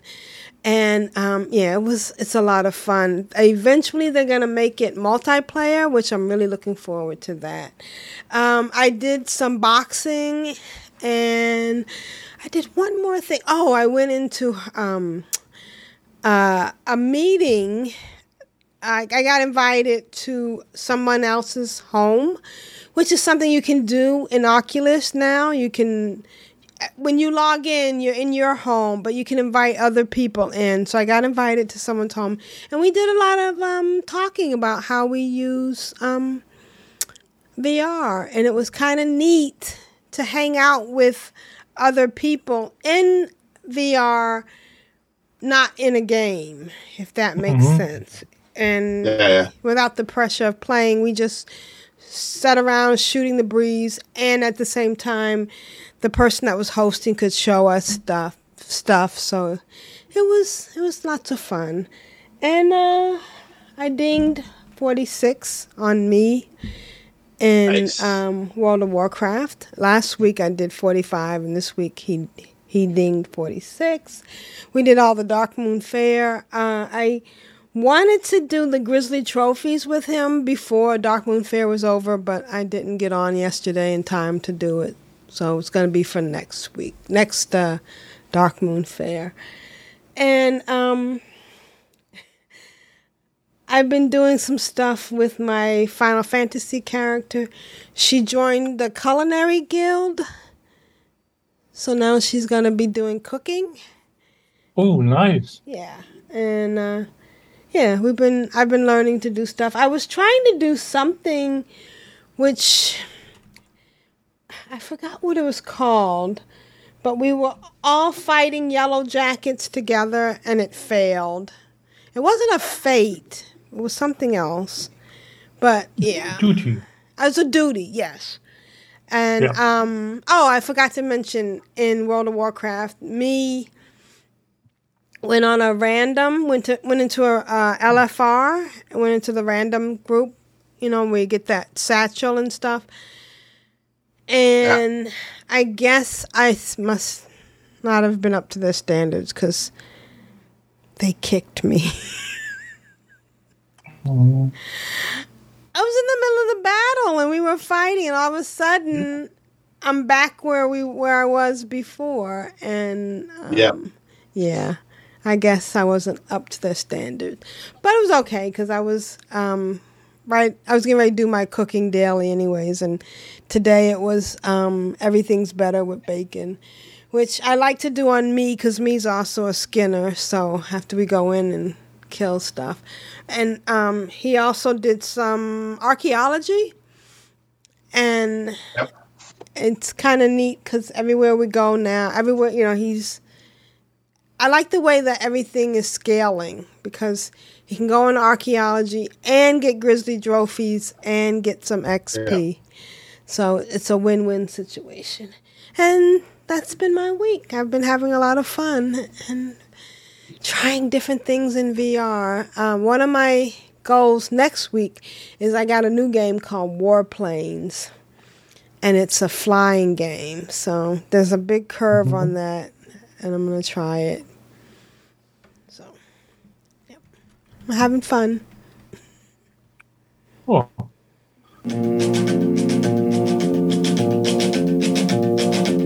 I find it very, very easy to be true.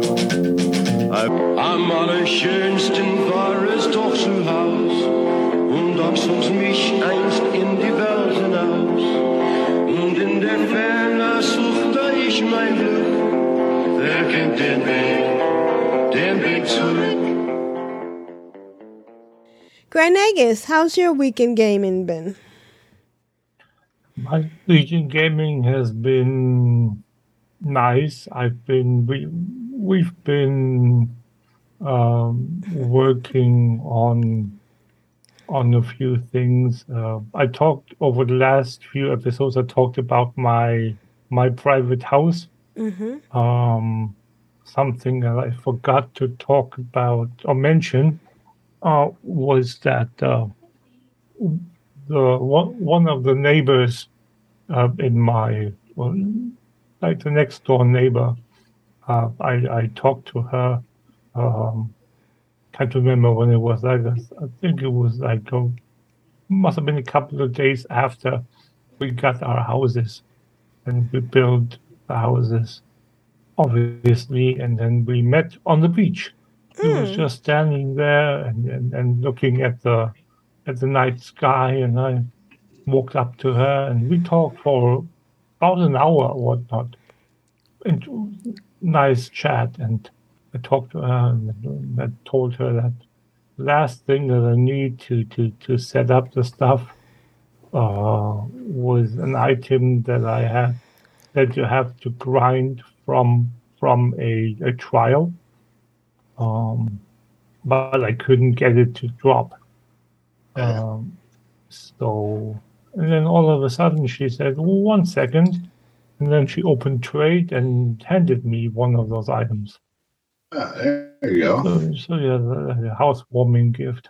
Yeah. Kind of. So that was really nice. So then I was able to build my own letterbox, like mailbox, to place in my front yard, so I can get mail. I don't have to go to a main city to retrieve any mail that I get. Can just get it from my house. Right. That's really nice. Yeah, so I was really happy about that. Yeah, so the things that happen in the game are really astonishing. When you just see someone standing around and then, oh yeah, I know your name. Oh yeah, I'm your next door neighbor. Oh yeah, right. We talked earlier. So yeah, then we started talking. That was. She's going to move worlds in a couple of months, she said. Right. But yeah, for now, I don't remember exactly everything about our conversation, but it was nice. So yeah. With regards to my tune's progress, I've been working on getting my jobs to 50 now, and I'm just three short.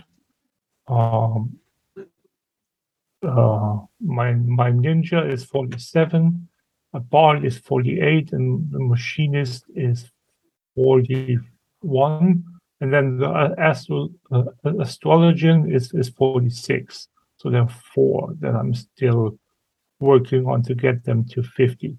50 is basically the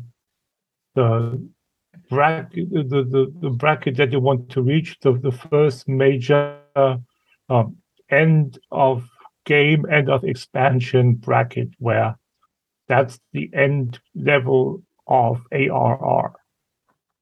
And that means that you can get better gear. Obviously, you can get all the gear that is up to item level 130, I believe, the max level gear. And it's the first time that you can equip tombstone gear, so the catch-up gear, which is the highest level gear that you can get is 130 as well. So yeah, and the nice thing is that if you have gear that you get below level 50, it's all gear that is basically here, there, and everywhere. So it's going to, from with regards to stats and whatnot, because it's that ARR. It's the same with Vanilla WoW, where they weren't sure yet about their stat allocation, about their all the things that were going on, and there's still something left there. But if you reach level 50 and you can go and get all the specific gear that you need, it's all bracketed. It's all role specific. So if you have a set of 130 items that work for tanks, one set for healers, one set for melee DPS, physical DPS, and magical range DPS. And that's it. You can use that gear from 50 to 60. On the end levels, it's going to be a little tough, but basically you only need 5 sets of gear. And you don't need to carry around all the other things that you get from God knows where, unless you want them to carry them from whatever content you got them from to your glamour dresser.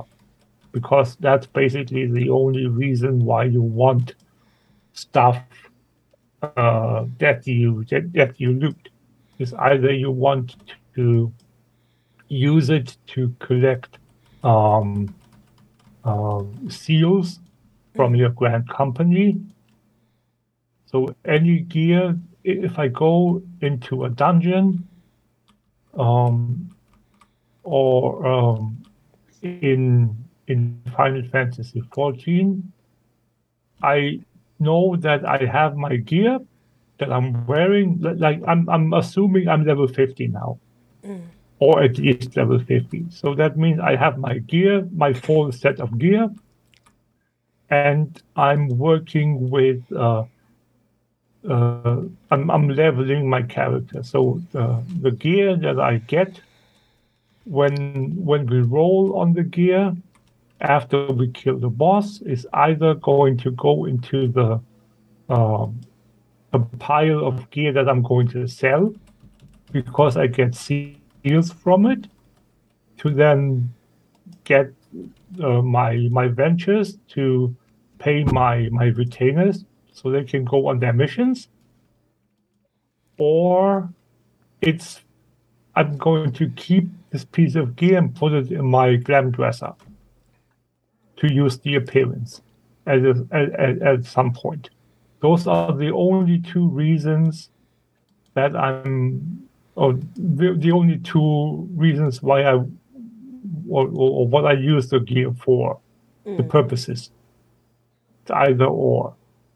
So they're going to leave my inventory after I'm done with the content that I've played, regardless whether it's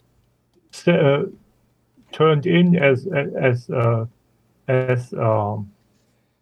gear for the seals, or they're going to go into the glam dresser. So my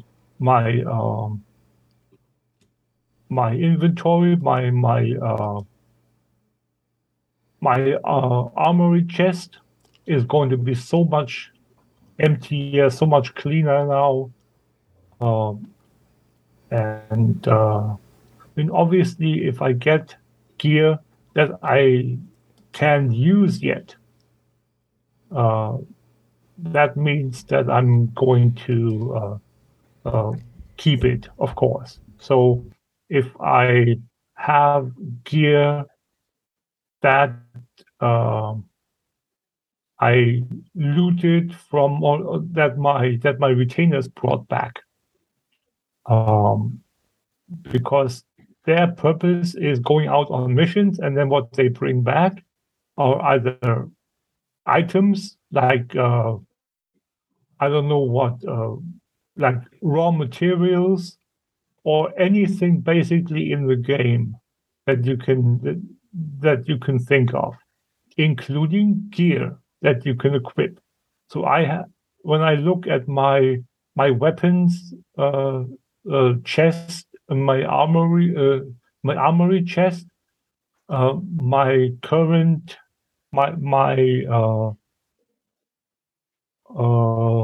what is it? My paladin job is currently level 50. So that means that anything I have for 51, anything I have for paladin that's below 50, I can sell for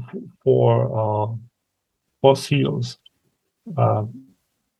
Anything that I want to keep, I've already put in the glam dresser, and anything else that I get that's not level 60 goes the same route. Should I get something that's close to what I want to use, and that's going to be an upgrade, I'm going to equip that and then get rid of the other item, because I'm never going to use it again. So it's a very, very efficient way of leveling and using your gear. I have rogue weapons that are level 55. I have a Lancer polearm that's level 47, because my Lancer is just barely 48. So I still have to get that updated, but then the old one that's 38 can go and be sold again. So currently all that, my armory chest and the weapons slot is full. So because I have all my tools as well in there. But eventually this is all going to be homogenized, because I go from job specific to Oh, well, yeah, okay, weapons is a bad idea. It's a bad example because with the weapons are identifying items that you need to have. But still, you have 39, 30, 39, 1, 2, 3, 12, 36, 31 jobs, and you have 50 slots. So that means that there's quite a bit of extra. So I really look forward to finally getting a cleaner inventory. So yeah, that's my main reason for getting all my jobs leveled simultaneously is basically to have all that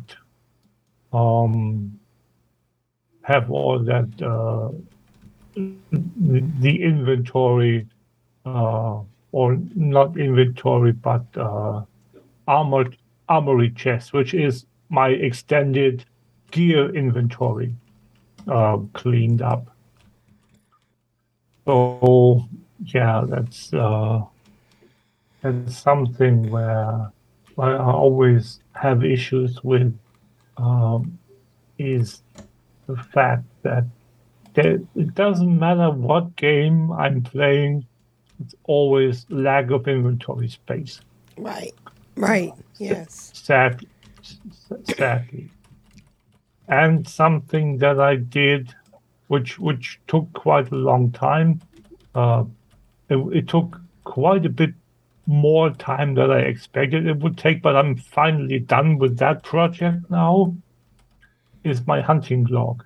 The only hunting log that I haven't finished yet is the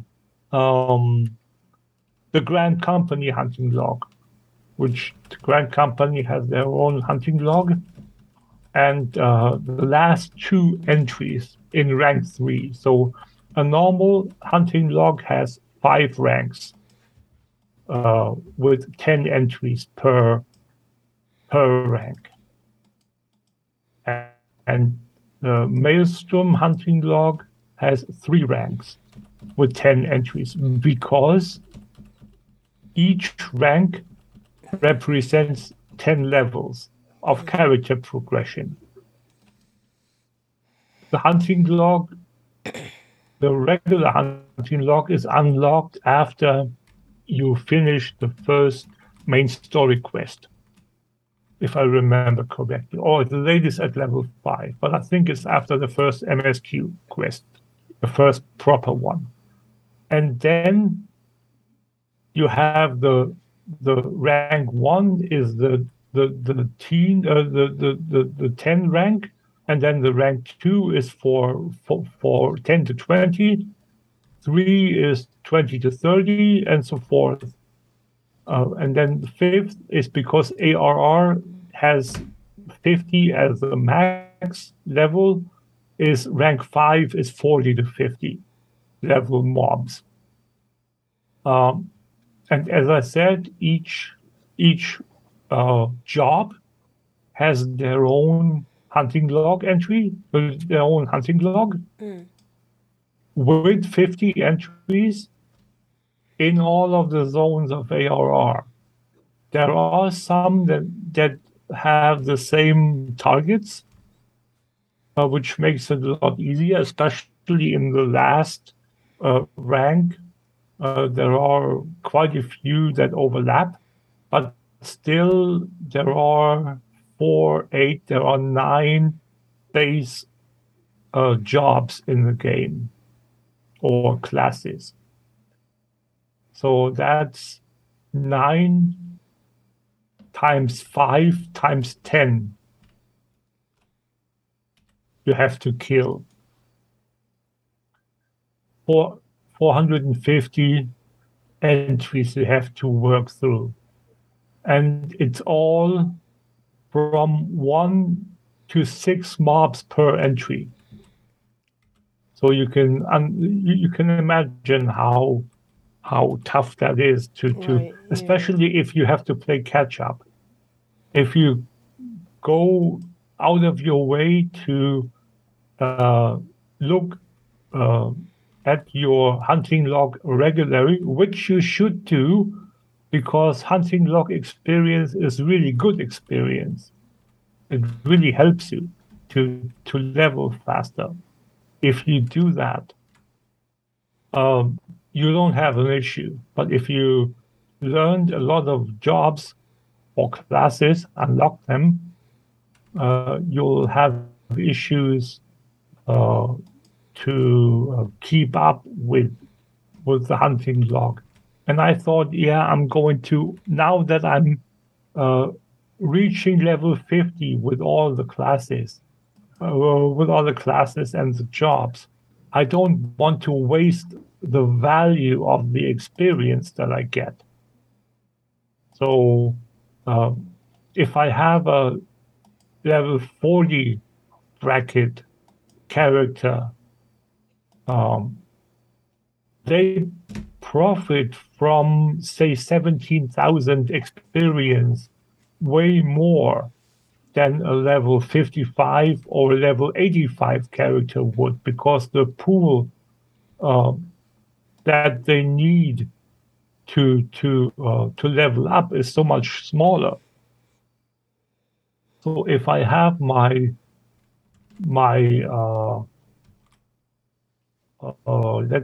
let's stay with the paladin. My paladin is level 51 now. I need 500,000 experience points to get to level 52.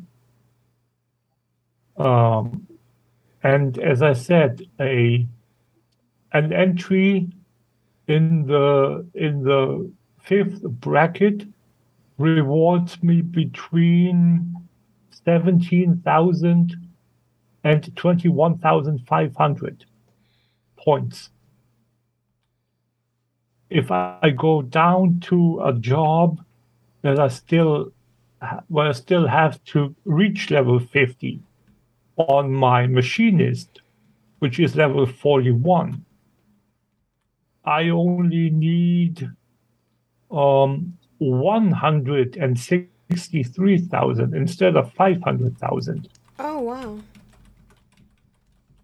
So that's a big difference. That's a big difference, and the 17,000 to 21,500 are a way bigger chunk of that experience pool, and that's why I wanted to get it out of the way, to maximize the efficiency of the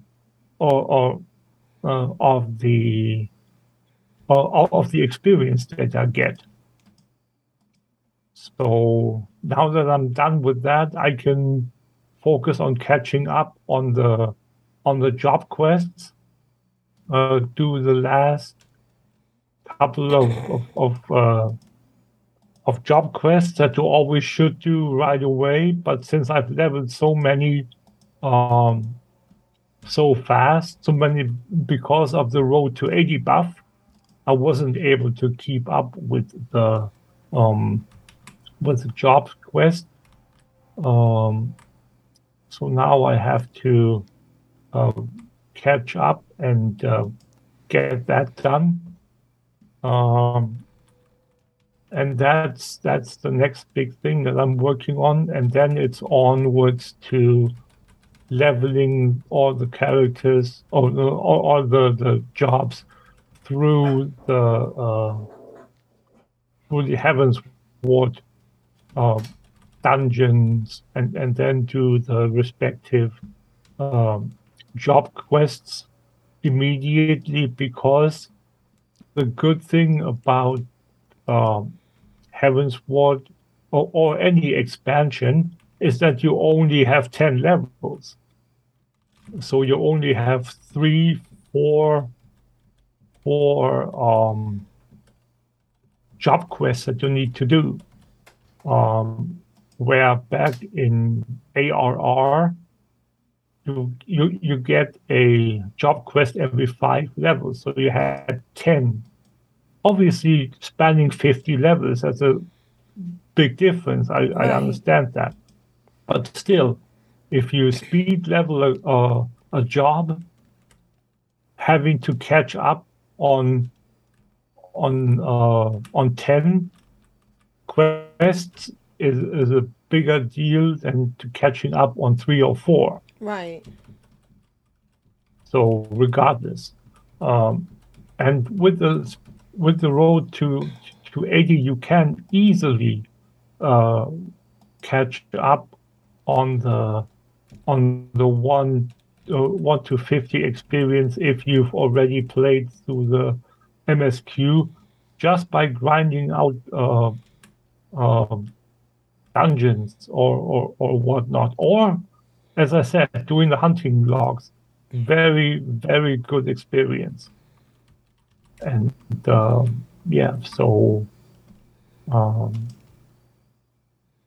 there's so many ways you can do that. If you're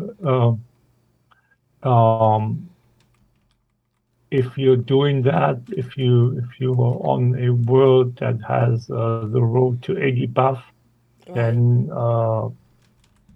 by all means make use of it.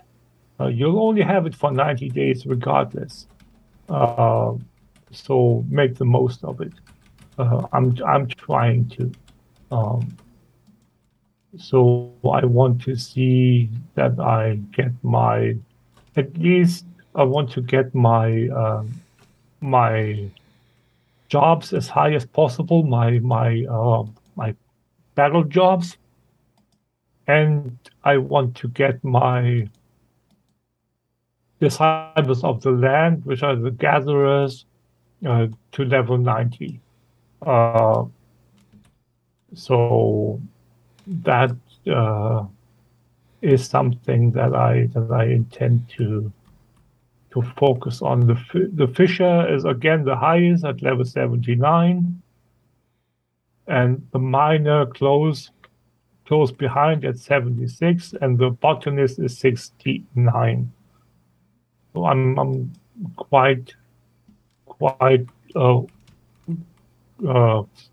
far there. And then I can go and once I reach level 80, obviously the road to 80 buff doesn't apply anymore. Because you're already be 80. You're already you've came to the end of the road.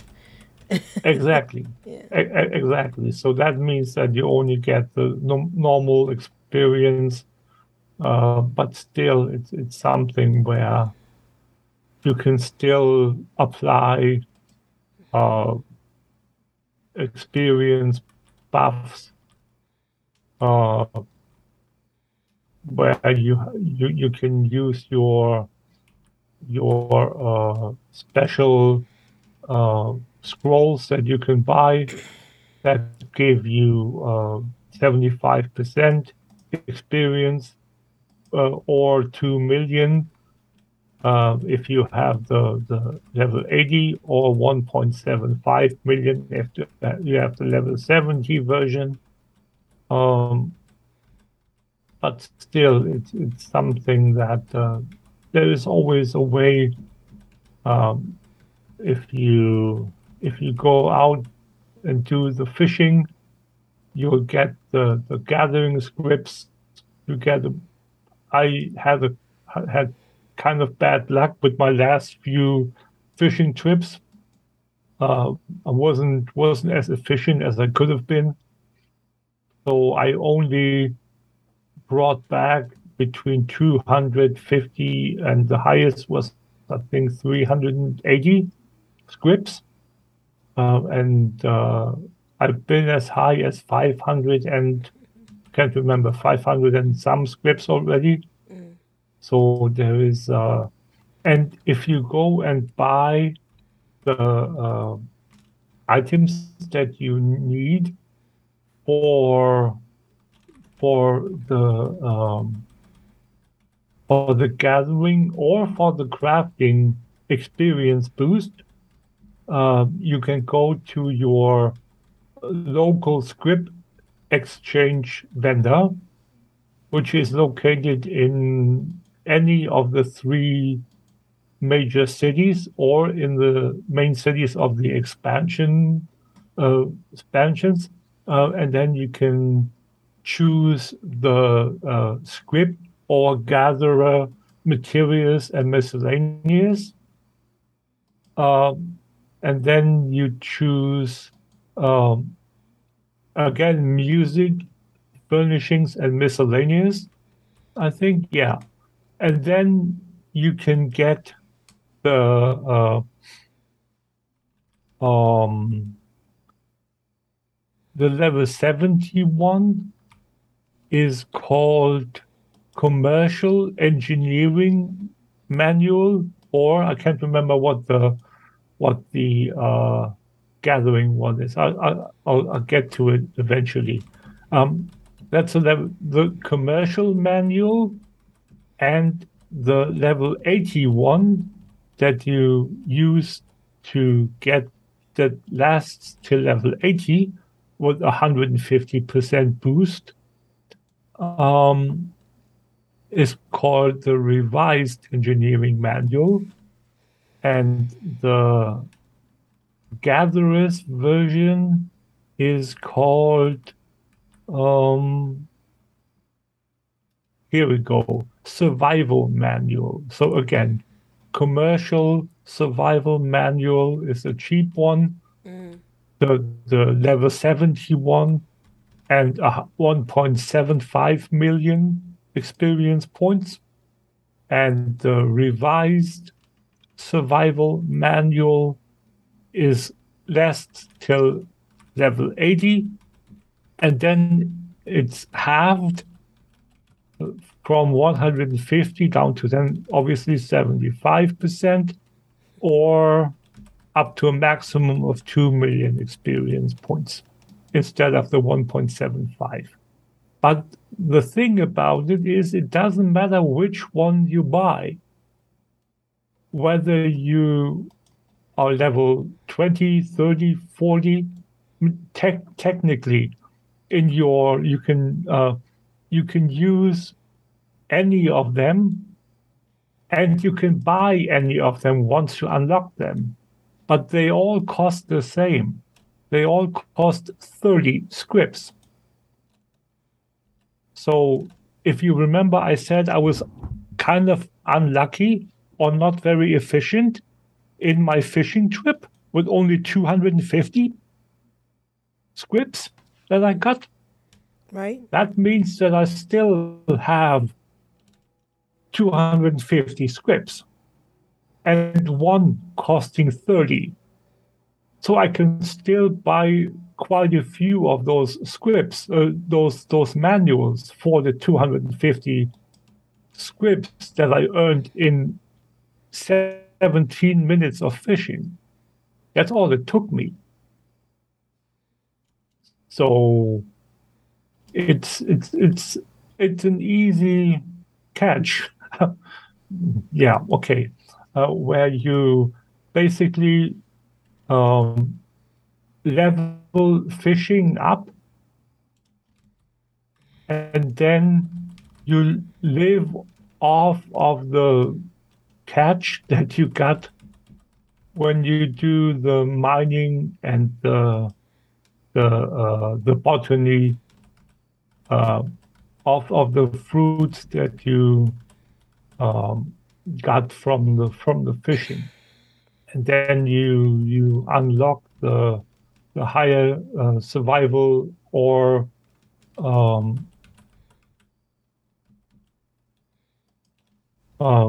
engineering manuals.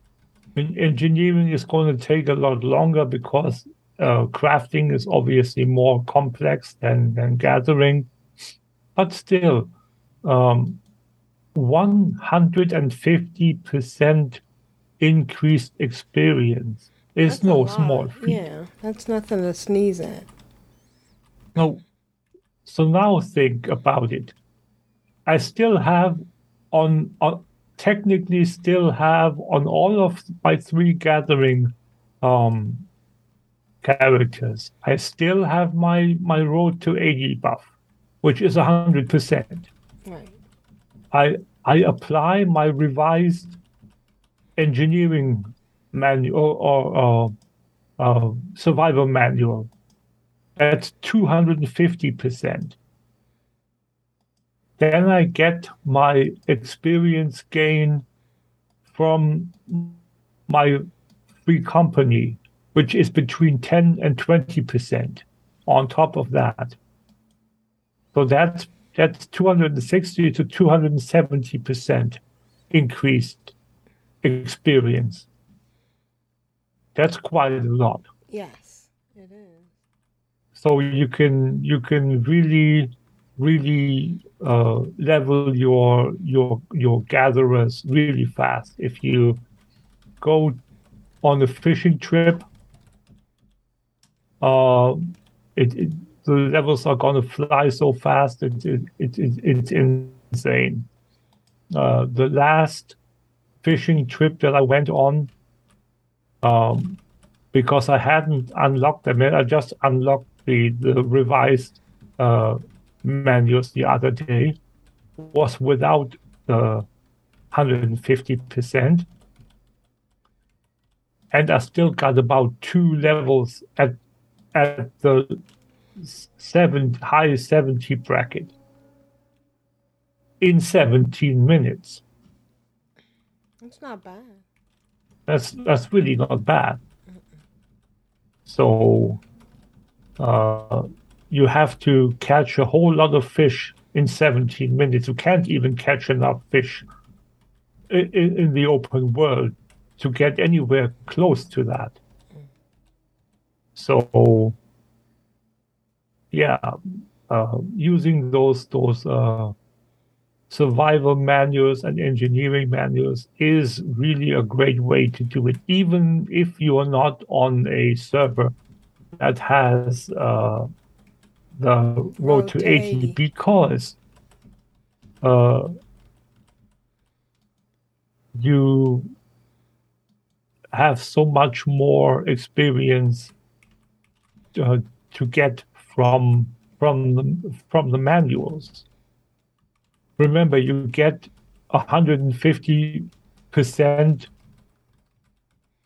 Let's say a catch gives you 100,000 experience, which is a legit number. Right.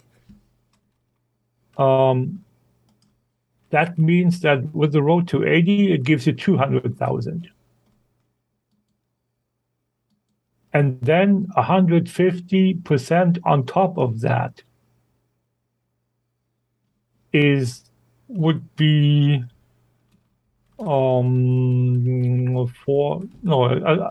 don't know how they calculate it, but but regardless, if they calculate 150 on top of the 200 or only of the 100, that's what I'm wondering. But regardless, it's still a lot. So it's a lot. So if they were to calculate 150% on top of the 200, then your 2 million would go way faster, right? Than if it were from the 100,000, right? Because the pool that it takes a bigger chunk each time.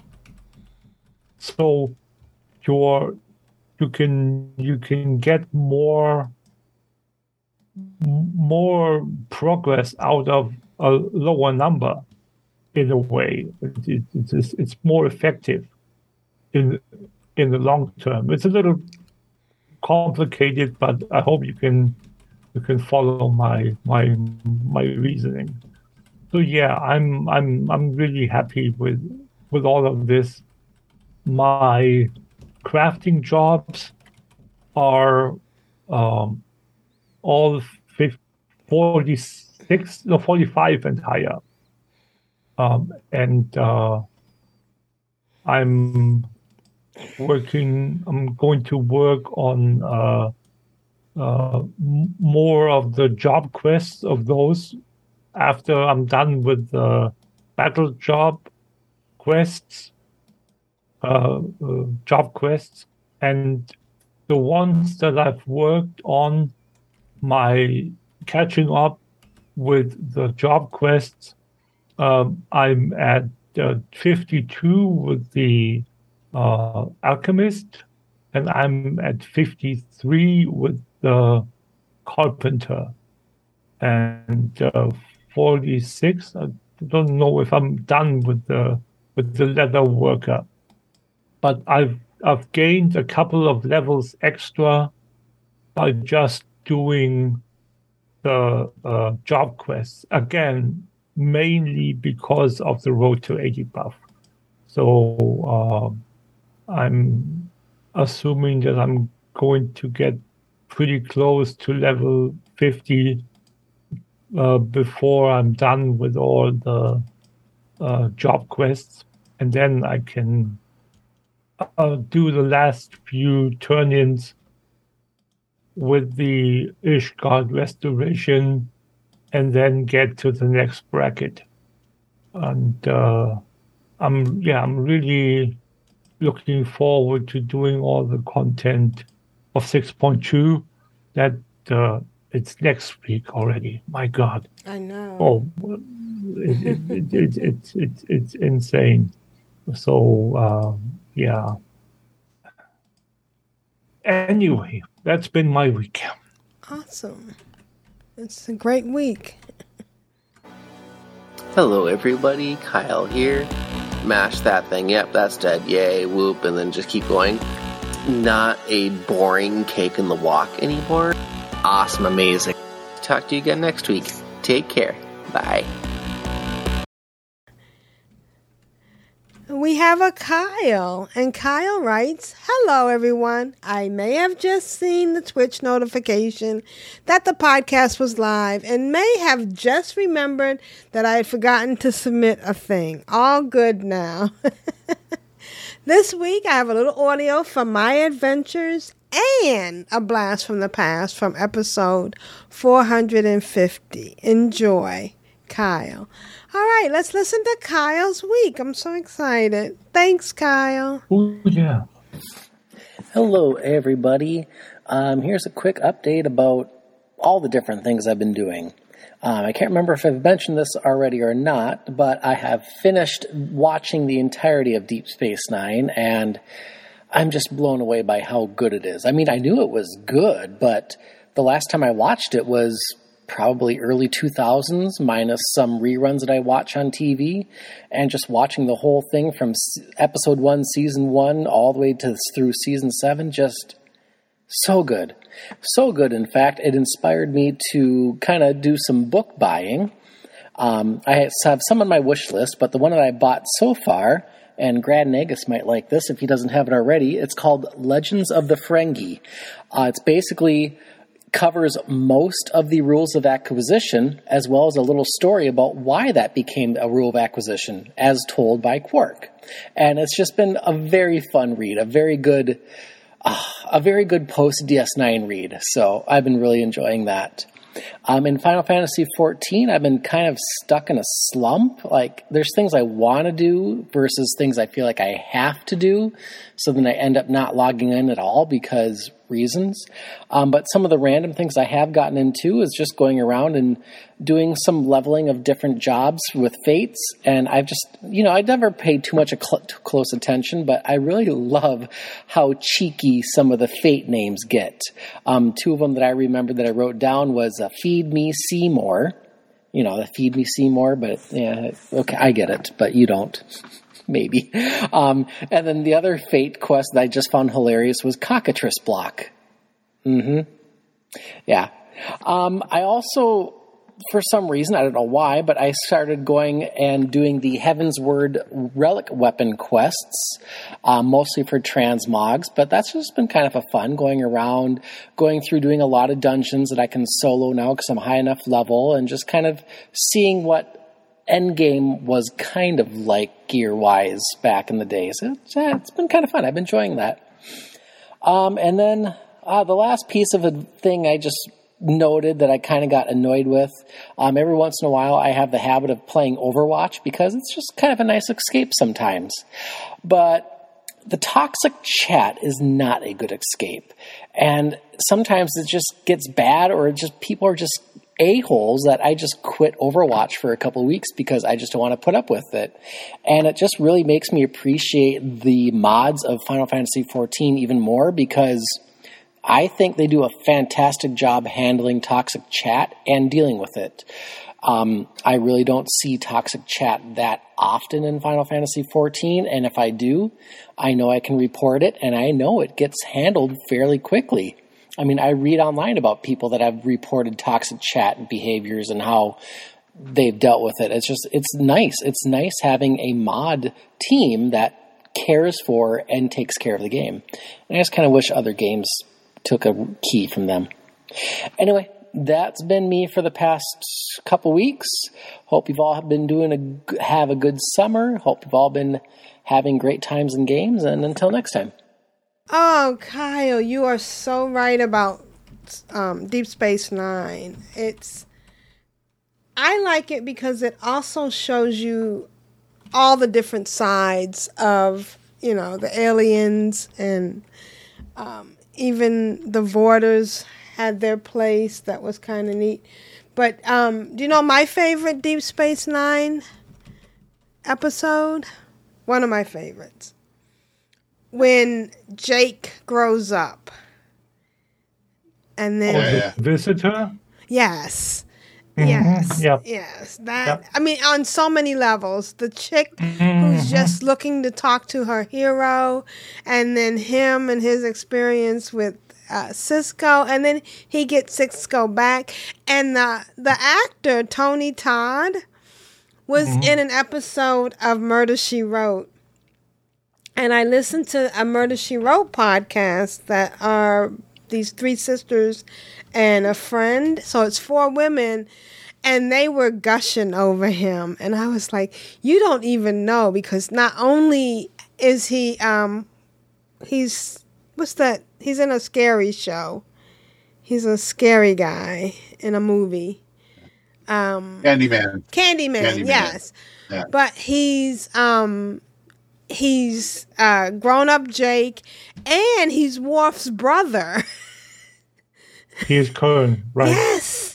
So he is amazing on so many levels, and it was just so nice to see him appreciated in Murder, She Wrote, and also knowing what I know from Deep Space Nine. So yeah, that's great. And I understand we all get burned out sometimes. But I'm glad you're still playing, and we love to hear from you. Something I was going to say about Kyle. Something I wanted to tell you, Kyle, is that my favorite book of novel of Deep Space Nine is A Stitch in Time. Go pick it up, read it. It's by Andrew Robinson. Garrick. He co-wrote whatever that thing. It's you can debate artists, authors, writing style or whatnot. And obviously, as a actor, he hasn't done much writing. But from all the Deep Space Nine books that I've read, it's easily my favorite. It's it basically deals with Garrick and how he copes with the end of the Dominion War and everything that happens after the series ends, and all the Mila things that happened with Enabran and all that stuff. all that things that he still hasn't come to terms with, obviously. So yeah, it's very, very good. I thought he was such a good part of Deep Space Nine. When the pleasure chip malfunctioned in his brain, that was so awesome. But I have to tell you, the thing about Garrett, he holds a special place in my heart because he was in Ryan's Hope. He was in a soap opera that I loved when I was as a child, and I followed as a child. And to see him, play this character was wonderful. All right, well, let's listen. Also, one more thing, okay. Kyle, go and pick up the documentary, the Deep Space Nine documentary. I had quite an issue getting my hands on it. Mm. But again, another absolute masterpiece by Ira Steven Behr, and I mean he is the soul of the entire TV series. Yeah. Ira Steven Behr, if he hadn't come in and done what he did, in my opinion, it wouldn't have been as awesome as it is. And yeah, I mean the whole fundraising thing for the documentary, go and check it out. You can go and watch the bits that are available, like the interviews and whatnot, or some of the interviews on YouTube in preparation for it. Right. But go and pick up the documentary if you at all care about Deep Space Nine. It's so well worth it. Yes. All right. Well, glad you're playing and glad you're in the chat room. And let's listen to your blast from the past.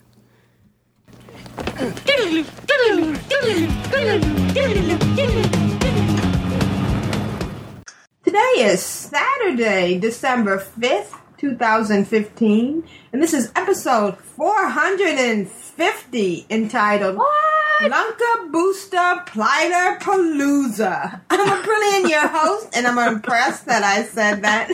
And with me are two of my awesome co-hosts. Good morning, Lita. Welcome back. And you did awesome. I couldn't even do that. I had trouble typing it. So yay, go you. Yeah. And Rogueslayer, how are you? I'm doing pretty well, I must say. And I have to throw in, last week I was asking, like, what's a Periscope? Because Rick and Morty had talked about Periscope in his things. I went and I've been exploring Periscope this week, and I did a pre-show, 1 minute Periscope. Oh, wow. So it's out there. I tweeted it on Twitter. It's very awkward because I'm trying to figure out the controls and stuff, but there is a Rogueslayer Periscope available for public consumption. All right, just don't do it while you're driving and you're drunk. So, Lunka Booster Blighter Palooza. It's a little something from everyone. Yeah, it is this morning. So I've been fishing up lunkers, and so that's my Lunka Palooza. Aprillian, what have you been doing? I did one boost this week, and I'm gonna do another boost. So that's nice. The booster and the blighter. And I've been chasing fell blight. Alternative Chat had said last week that on Twitter that she had made like 15 grand harvesting fell blight in Tanaan. So I've been pulling a lot of fell blight. Man, that stuff sells. Oh, wow. It's awesome. Nice. Awesome. All right. Awesome. I'm fishing up some at the moment too, so that's a bonus for me. Yeah, I've got it from fishing, from mining, from herbing. I think those are the three ways I'm getting it. Oh, okay. And it's just awesome. Oh, and another tune I was skinning, but the one I've been doing the most on was no skinning. Aha. And then there was a little bit of sadness this week as our celebration package went dark. Oh, yes. Absolutely. I know, and I was using that on my tune that I was playing, even though she's 100, because it does a reputation boost too. Right, true. And it's funny because I still have it on my tube bar. But you know what comes tomorrow? Yeah. Dark Moon Fair! And who doesn't like the dark? So I'm going to fish. And fish. Exactly. Dark Moon Fair is so good if you're doing reputation stuff. So, you know, if you want to get your extra, make sure you go get your wee buff. And it's awesome. When I was a kid, there was this speedway, a racetrack, basically, a couple towns over in Westboro, and they always had their ads on the local radio station, and their big race day was Sunday, so it always come on, Sunday, Sunday, Sunday, and then the whole thing. That's what Dark Moon Fair is. It's always Sunday. Yeah. Best time ever. So fishing in Tanaan, you'll fish up just like various lunkers? No. So at the moment, I'm fishing up from the Fellmouth Frenzy pools. Yeah. So that will give me the Fellmouth Frenzy bunker. Yeah. Okay. So awesome. So and then I go and turn those in. So last night I actually had a pool of just from one pool I got 3 straight lunkers, which I have never ever had that. I was like, oh my God. I was like, Lunkapalooza. I've had two lower level tunes, like 90 something, that have fished up lunkers. Yeah. And one of them, her fishing skill was like 150. Yeah. It's so random. It seems that they've really fixed it, and I've been fishing up some fellblight as well. So, nice. So all I've done is I've just been around. I've just got a little special spot that I just go round and round and round on my fishing raft, and that's all I've been doing. Is just basically fishing. Where is your special fishing spot? In Tanaan Jungle. In Tanaan Jungle. That's all you're going to say. Somewhere in the secret. Hey, Aprillian, what did you end up boosting? I ended up boosting a druid, and well, because I really enjoyed my druid on my alliance side, except for when she's a worgen, which is Oh yeah. I just don't like her walk. If the worgen walked a little bit different, they're kind of like do. Yeah. Yeah, I'm not a fan of the worgen. And I'm always clicking that button to change her back to human. So I keep the button on my toolbar. So I decided to boost, and I was like agonizing because I thought that the only only thing on the Horde side, I think I might have mentioned this last week, was a Tauren. And I didn't want to boost a Tauren. I didn't want a Tauren, because I already have one. And I realized that I could do a troll. And I could do a little cute troll. So I boosted a Pruid. Nice. Yeah. So I need to put... So how high had your other druid gone? On the Alliance side? 95. Well, whatever. I mean, how high? Okay, so you played high-level druids. Right. Yeah. So I've gotten used to fighting and changing to the different forms and stuff. So what level was your troll druid at for you then to boost her? 0. I made her. Level. Oh, okay. Yeah, that's what I did too. Yeah. Create and boost. Create and boost. Oh, okay. Yeah. So I did. So the only thing you don't get was professions, yeah? Right. Yeah. It was. But isn't it awesome? All the stuff you do get. All the stuff you get. Yeah. And the one thing I remember you saying that you got 5 followers. Yeah. I got 8. Wow. You got 8. Wow. Yeah. You're special. No, I got 5 now. Oh no, I have 5. Oh no, I'm on the wrong tune. Oh, that's hysterical. I'm on Aprillian, and Aprillian has 5, but a Pruid has 8. Wow. I got 8. The only thing that's funny is you get them all at once, so they're all in their 90s, and it feels weird because you can't increase anything, and you can't, choose. They're just different stuff. Like when I go for April now, I get all grease monkeys because I want the oil boost. Yeah. Oh, okay. I got 8 followers. I got all these. I got to upgrade. I got an upgraded garrison. I got all these different things that I could automatically put in. I put in some stuff just to put in, but I think I'm gonna go back and change it. Like the tannery. Do I really want a tannery? I got a lumber mill. I got a storehouse, a salvage yard, a barracks.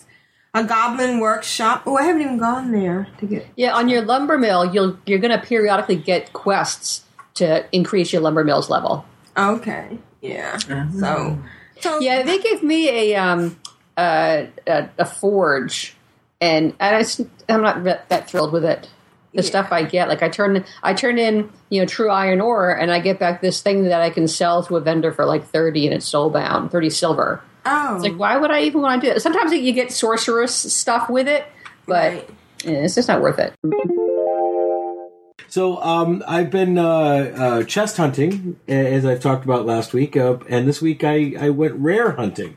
Tried to get every rare that I had seen out there, and actually ran into a couple of new ones. So I took several screenshots of the rares that I found. The first one I found that was new is Aquarius the Unbound. As I was heading into Hillsbrad Footlands through Silverpine Forest, I always get all the flight paths. I go from one... Why are you saying Silverpine Forest? Silverpine. Okay. Because Falcone. Okay, gotcha. And that's all, folks, because that's as far as I got before Pharaoh Girl bit the big one. Oh no! What was she doing? Well, I had just come off of a really triumphant completion of the Hillsbrad quests. I had, if you remember, I once died very early on trying to do the quest of the Four Fingers of Hillsbrad, right? Where all the frost guys are. I forget. They're alliance people who are planning an incursion to take Torren Mill and take Hillsbrad, and no. I had gone up to one of the fingers and gotten rapidly killed. It's interesting. The area that I'd gotten killed in was an area where if you actually do the quest, I was just wandering around, you get a disguise so that you look like an alliance person. That was where I had gotten killed. But I actually did the quests in sequence this time, and I planted all 4 nukes. Right. And I showed you that. Right. I took a video of it. It was pretty neat. Yeah. So I of the nuke going off and destroyed the Alliance advance into Hillsbrad, and coming off of that quest chain, I was feeling a bit cocky. Now, Yetimus. Well, I wish I could say that because he's still pretty formidable. I had tried to take him at level. If you remember weeks ago, I figured if I could take down Lurzon and Knuckleroot at level, they're level 21 elites. Right. I'm level 21, and I can take them down. I figured at 26, I could take down the level 26 elite. That was several weeks ago, and that worked out very badly. Right. But with Vero Girl, I had gotten up to level 28. Okay. So I thought, well, I'm 2 levels more. I've just planted 4 nuclear bombs. I'm feeling good. And so I went to go kick Schmedimus's butt, and it didn't turn out too well. Had you eaten? Yes, I had eaten. I was fully fed. So that was pretty much so she was my 28. week. 28, yeah. And I had just finished all the quests in Hillsbrad, and I was getting planning to head back into Arathi Highlands and have a good time there. And unfortunately, alas, it is not to be. But didn't you express an interest in the B word? I might have mentioned it in passing. And we're talking about boosting. But I would have to. You still have a boost. I have 3 boosts. You have 3 boosts from Pandaria. Yeah, Mr. Pandaria. Right? No, Warlords of Draenor. Warlords of Draenor, sorry. Yeah. The 90 boost. Yeah, you still have the 90 boost. Yeah. Yeah, I have 3 90 boosts that I have not used. Actually 4, because I have 4 accounts. Right. And I would have to get Legion pre-ordered in order to even consider the 100, but I'm thinking about it. Yeah. I'm thinking about putting it on my other account. So because she was boosted, I didn't get any of the professions, and of course, fishing doesn't get boosted, I don't think. But anyway, she was working for fishing, but she still couldn't do the fine fish. She hadn't gotten the journal, and I had just been doing the fishing dailies in my garrison. And then fishing. So I finally decided I needed to get that journal. So I went to Darnassus, did the fishing daily. I figured Darnassus, you don't have to run around. Wait, don't go to Darnassus. There's a lions there. Oh, never mind. Yeah. Sorry. It's okay. It's okay. So on my very first Darnassus fishing daily, out of my bag, my little prize bag, I got the weather-beaten fishing hat and the weather-beaten journal on the very first daily that I did there. So she can find fish. Wow. She can look awesome in her hat. I love my weather-beaten fishing hat. I actually have a hat like that, in real life. Yeah, it's awesome. I ventured into Kil'jaeden to get a treasure, the throne of Kil'jaeden, because there's all those elites up there. And I got up there, and of course the treasure is right in the middle of a bunch of them. So I went over. I hit 7. I hit whatever the spell is that. That's so funny. Whatever the spell is that causes everybody to wander around in a daze for a few seconds. So I landed. I stunned everybody. I grabbed that. Then I popped a bubble. Of course, they're all attacking me now. Popped a bubble. Delvar is dead. Delvar Iron Fist, my bodyguard. He's long dead. And with my bubble, I ran to the edge of the cliff, and I jumped off, and I popped my goblin glider and flew to safety. Oh, Kyle, that was wonderful. It was so good to hear from Vrishna, even though he lost another tune, and the whole boosting thing. That was crazy. And it's funny to hear them talk about... Yes, Feral Girl. And it's just funny to hear them talk about level 90. It just seems so bizarre. Well, we had a lot of fun. So thank you for walking down memory lane. You are the best. And now is the time we talk about House the Clans of Darknesses and Control Alt WoW on Neverhoof and Wormrest Accord and Earthen Ring doing. Well, I didn't do my my usual checking everything, but I have the almost update, because last week you told us one of your characters hit 45, and this week one of my characters also hit 40. Oh, okay. So we have Erleshun at level 40, and we have me at level 45. Yay! That's awesome. All right. Thanks, guys. Thanks, chat room. And we'll be here next week with more wonderful stuff about gaming. I love hearing you guys talk about gaming. Yeah. Kyle, by the way, if you're still here, can you see it? Yeah. There. Oh, there. That's it. Oh, okay. What we left behind. Oh, yeah. Yep. That's a documentary, too, with all the characters. That's a documentary that they made in 2019, 2020. Right. Yeah. About DS9. So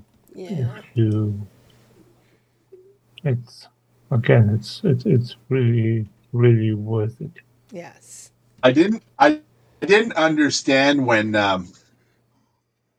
Keiko's baby had to be transferred to Nana Visitor. Major Kira. I didn't understand that Nana Visitor was actually pregnant, so she had to be pregnant. She had months during the show, and they were like, "There's no logical explanation. There's no way to do it. So we're going to take off the pregnancy of that character and give it to this other character." Yeah, I thought that was very well the way they did that, and the other connection wasn't made properly. Yeah. Until I'm not going to spoil it for people that haven't seen it, watched it, haven't seen it. Although it's all those years old, but it's still, So it's still something that that people, I mean, you didn't know back then, but I mean, she was. I don't know if they were married already. Alexander Siddig and Nana Visitor, like Bashir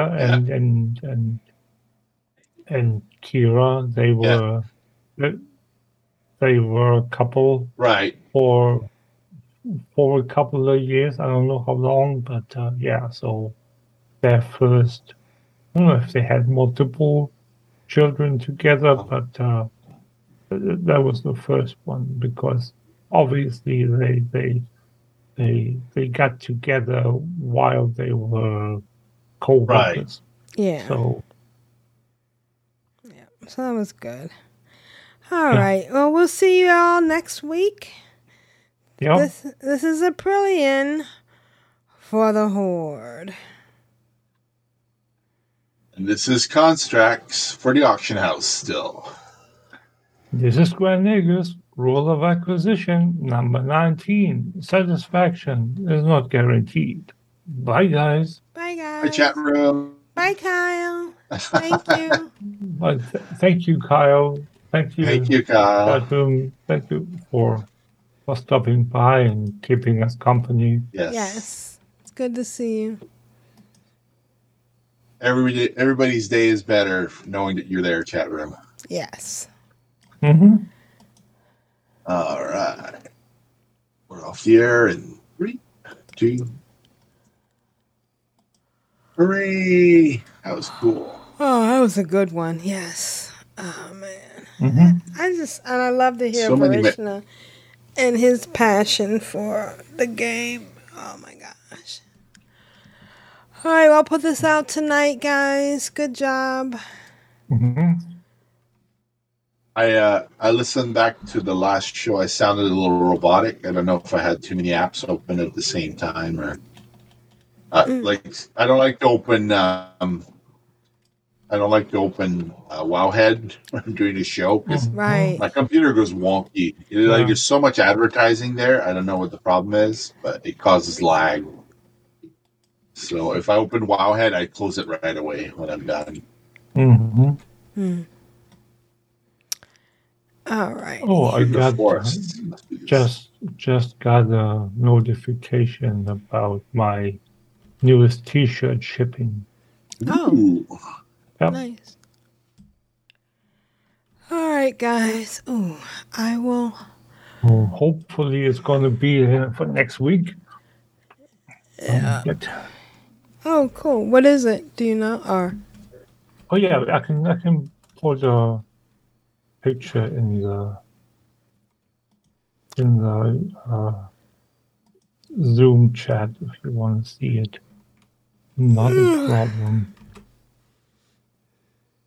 Yeah, possibly fight my way out of all these alliance everything out. Where is it? Zoom chat. Yeah. Whiteboard or whatever it's called.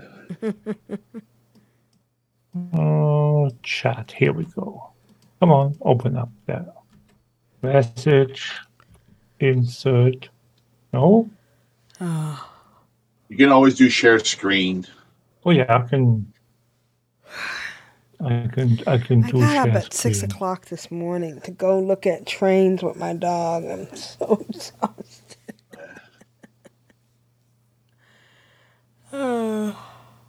There we go. Oh, okay. Lahib. Lahib, yep. Do you know Lahib? Lahib is. Can you hear my music too? No. You should be able to, right? Oh, Lahi? No, it's not a guy. Oh. It's civilizations.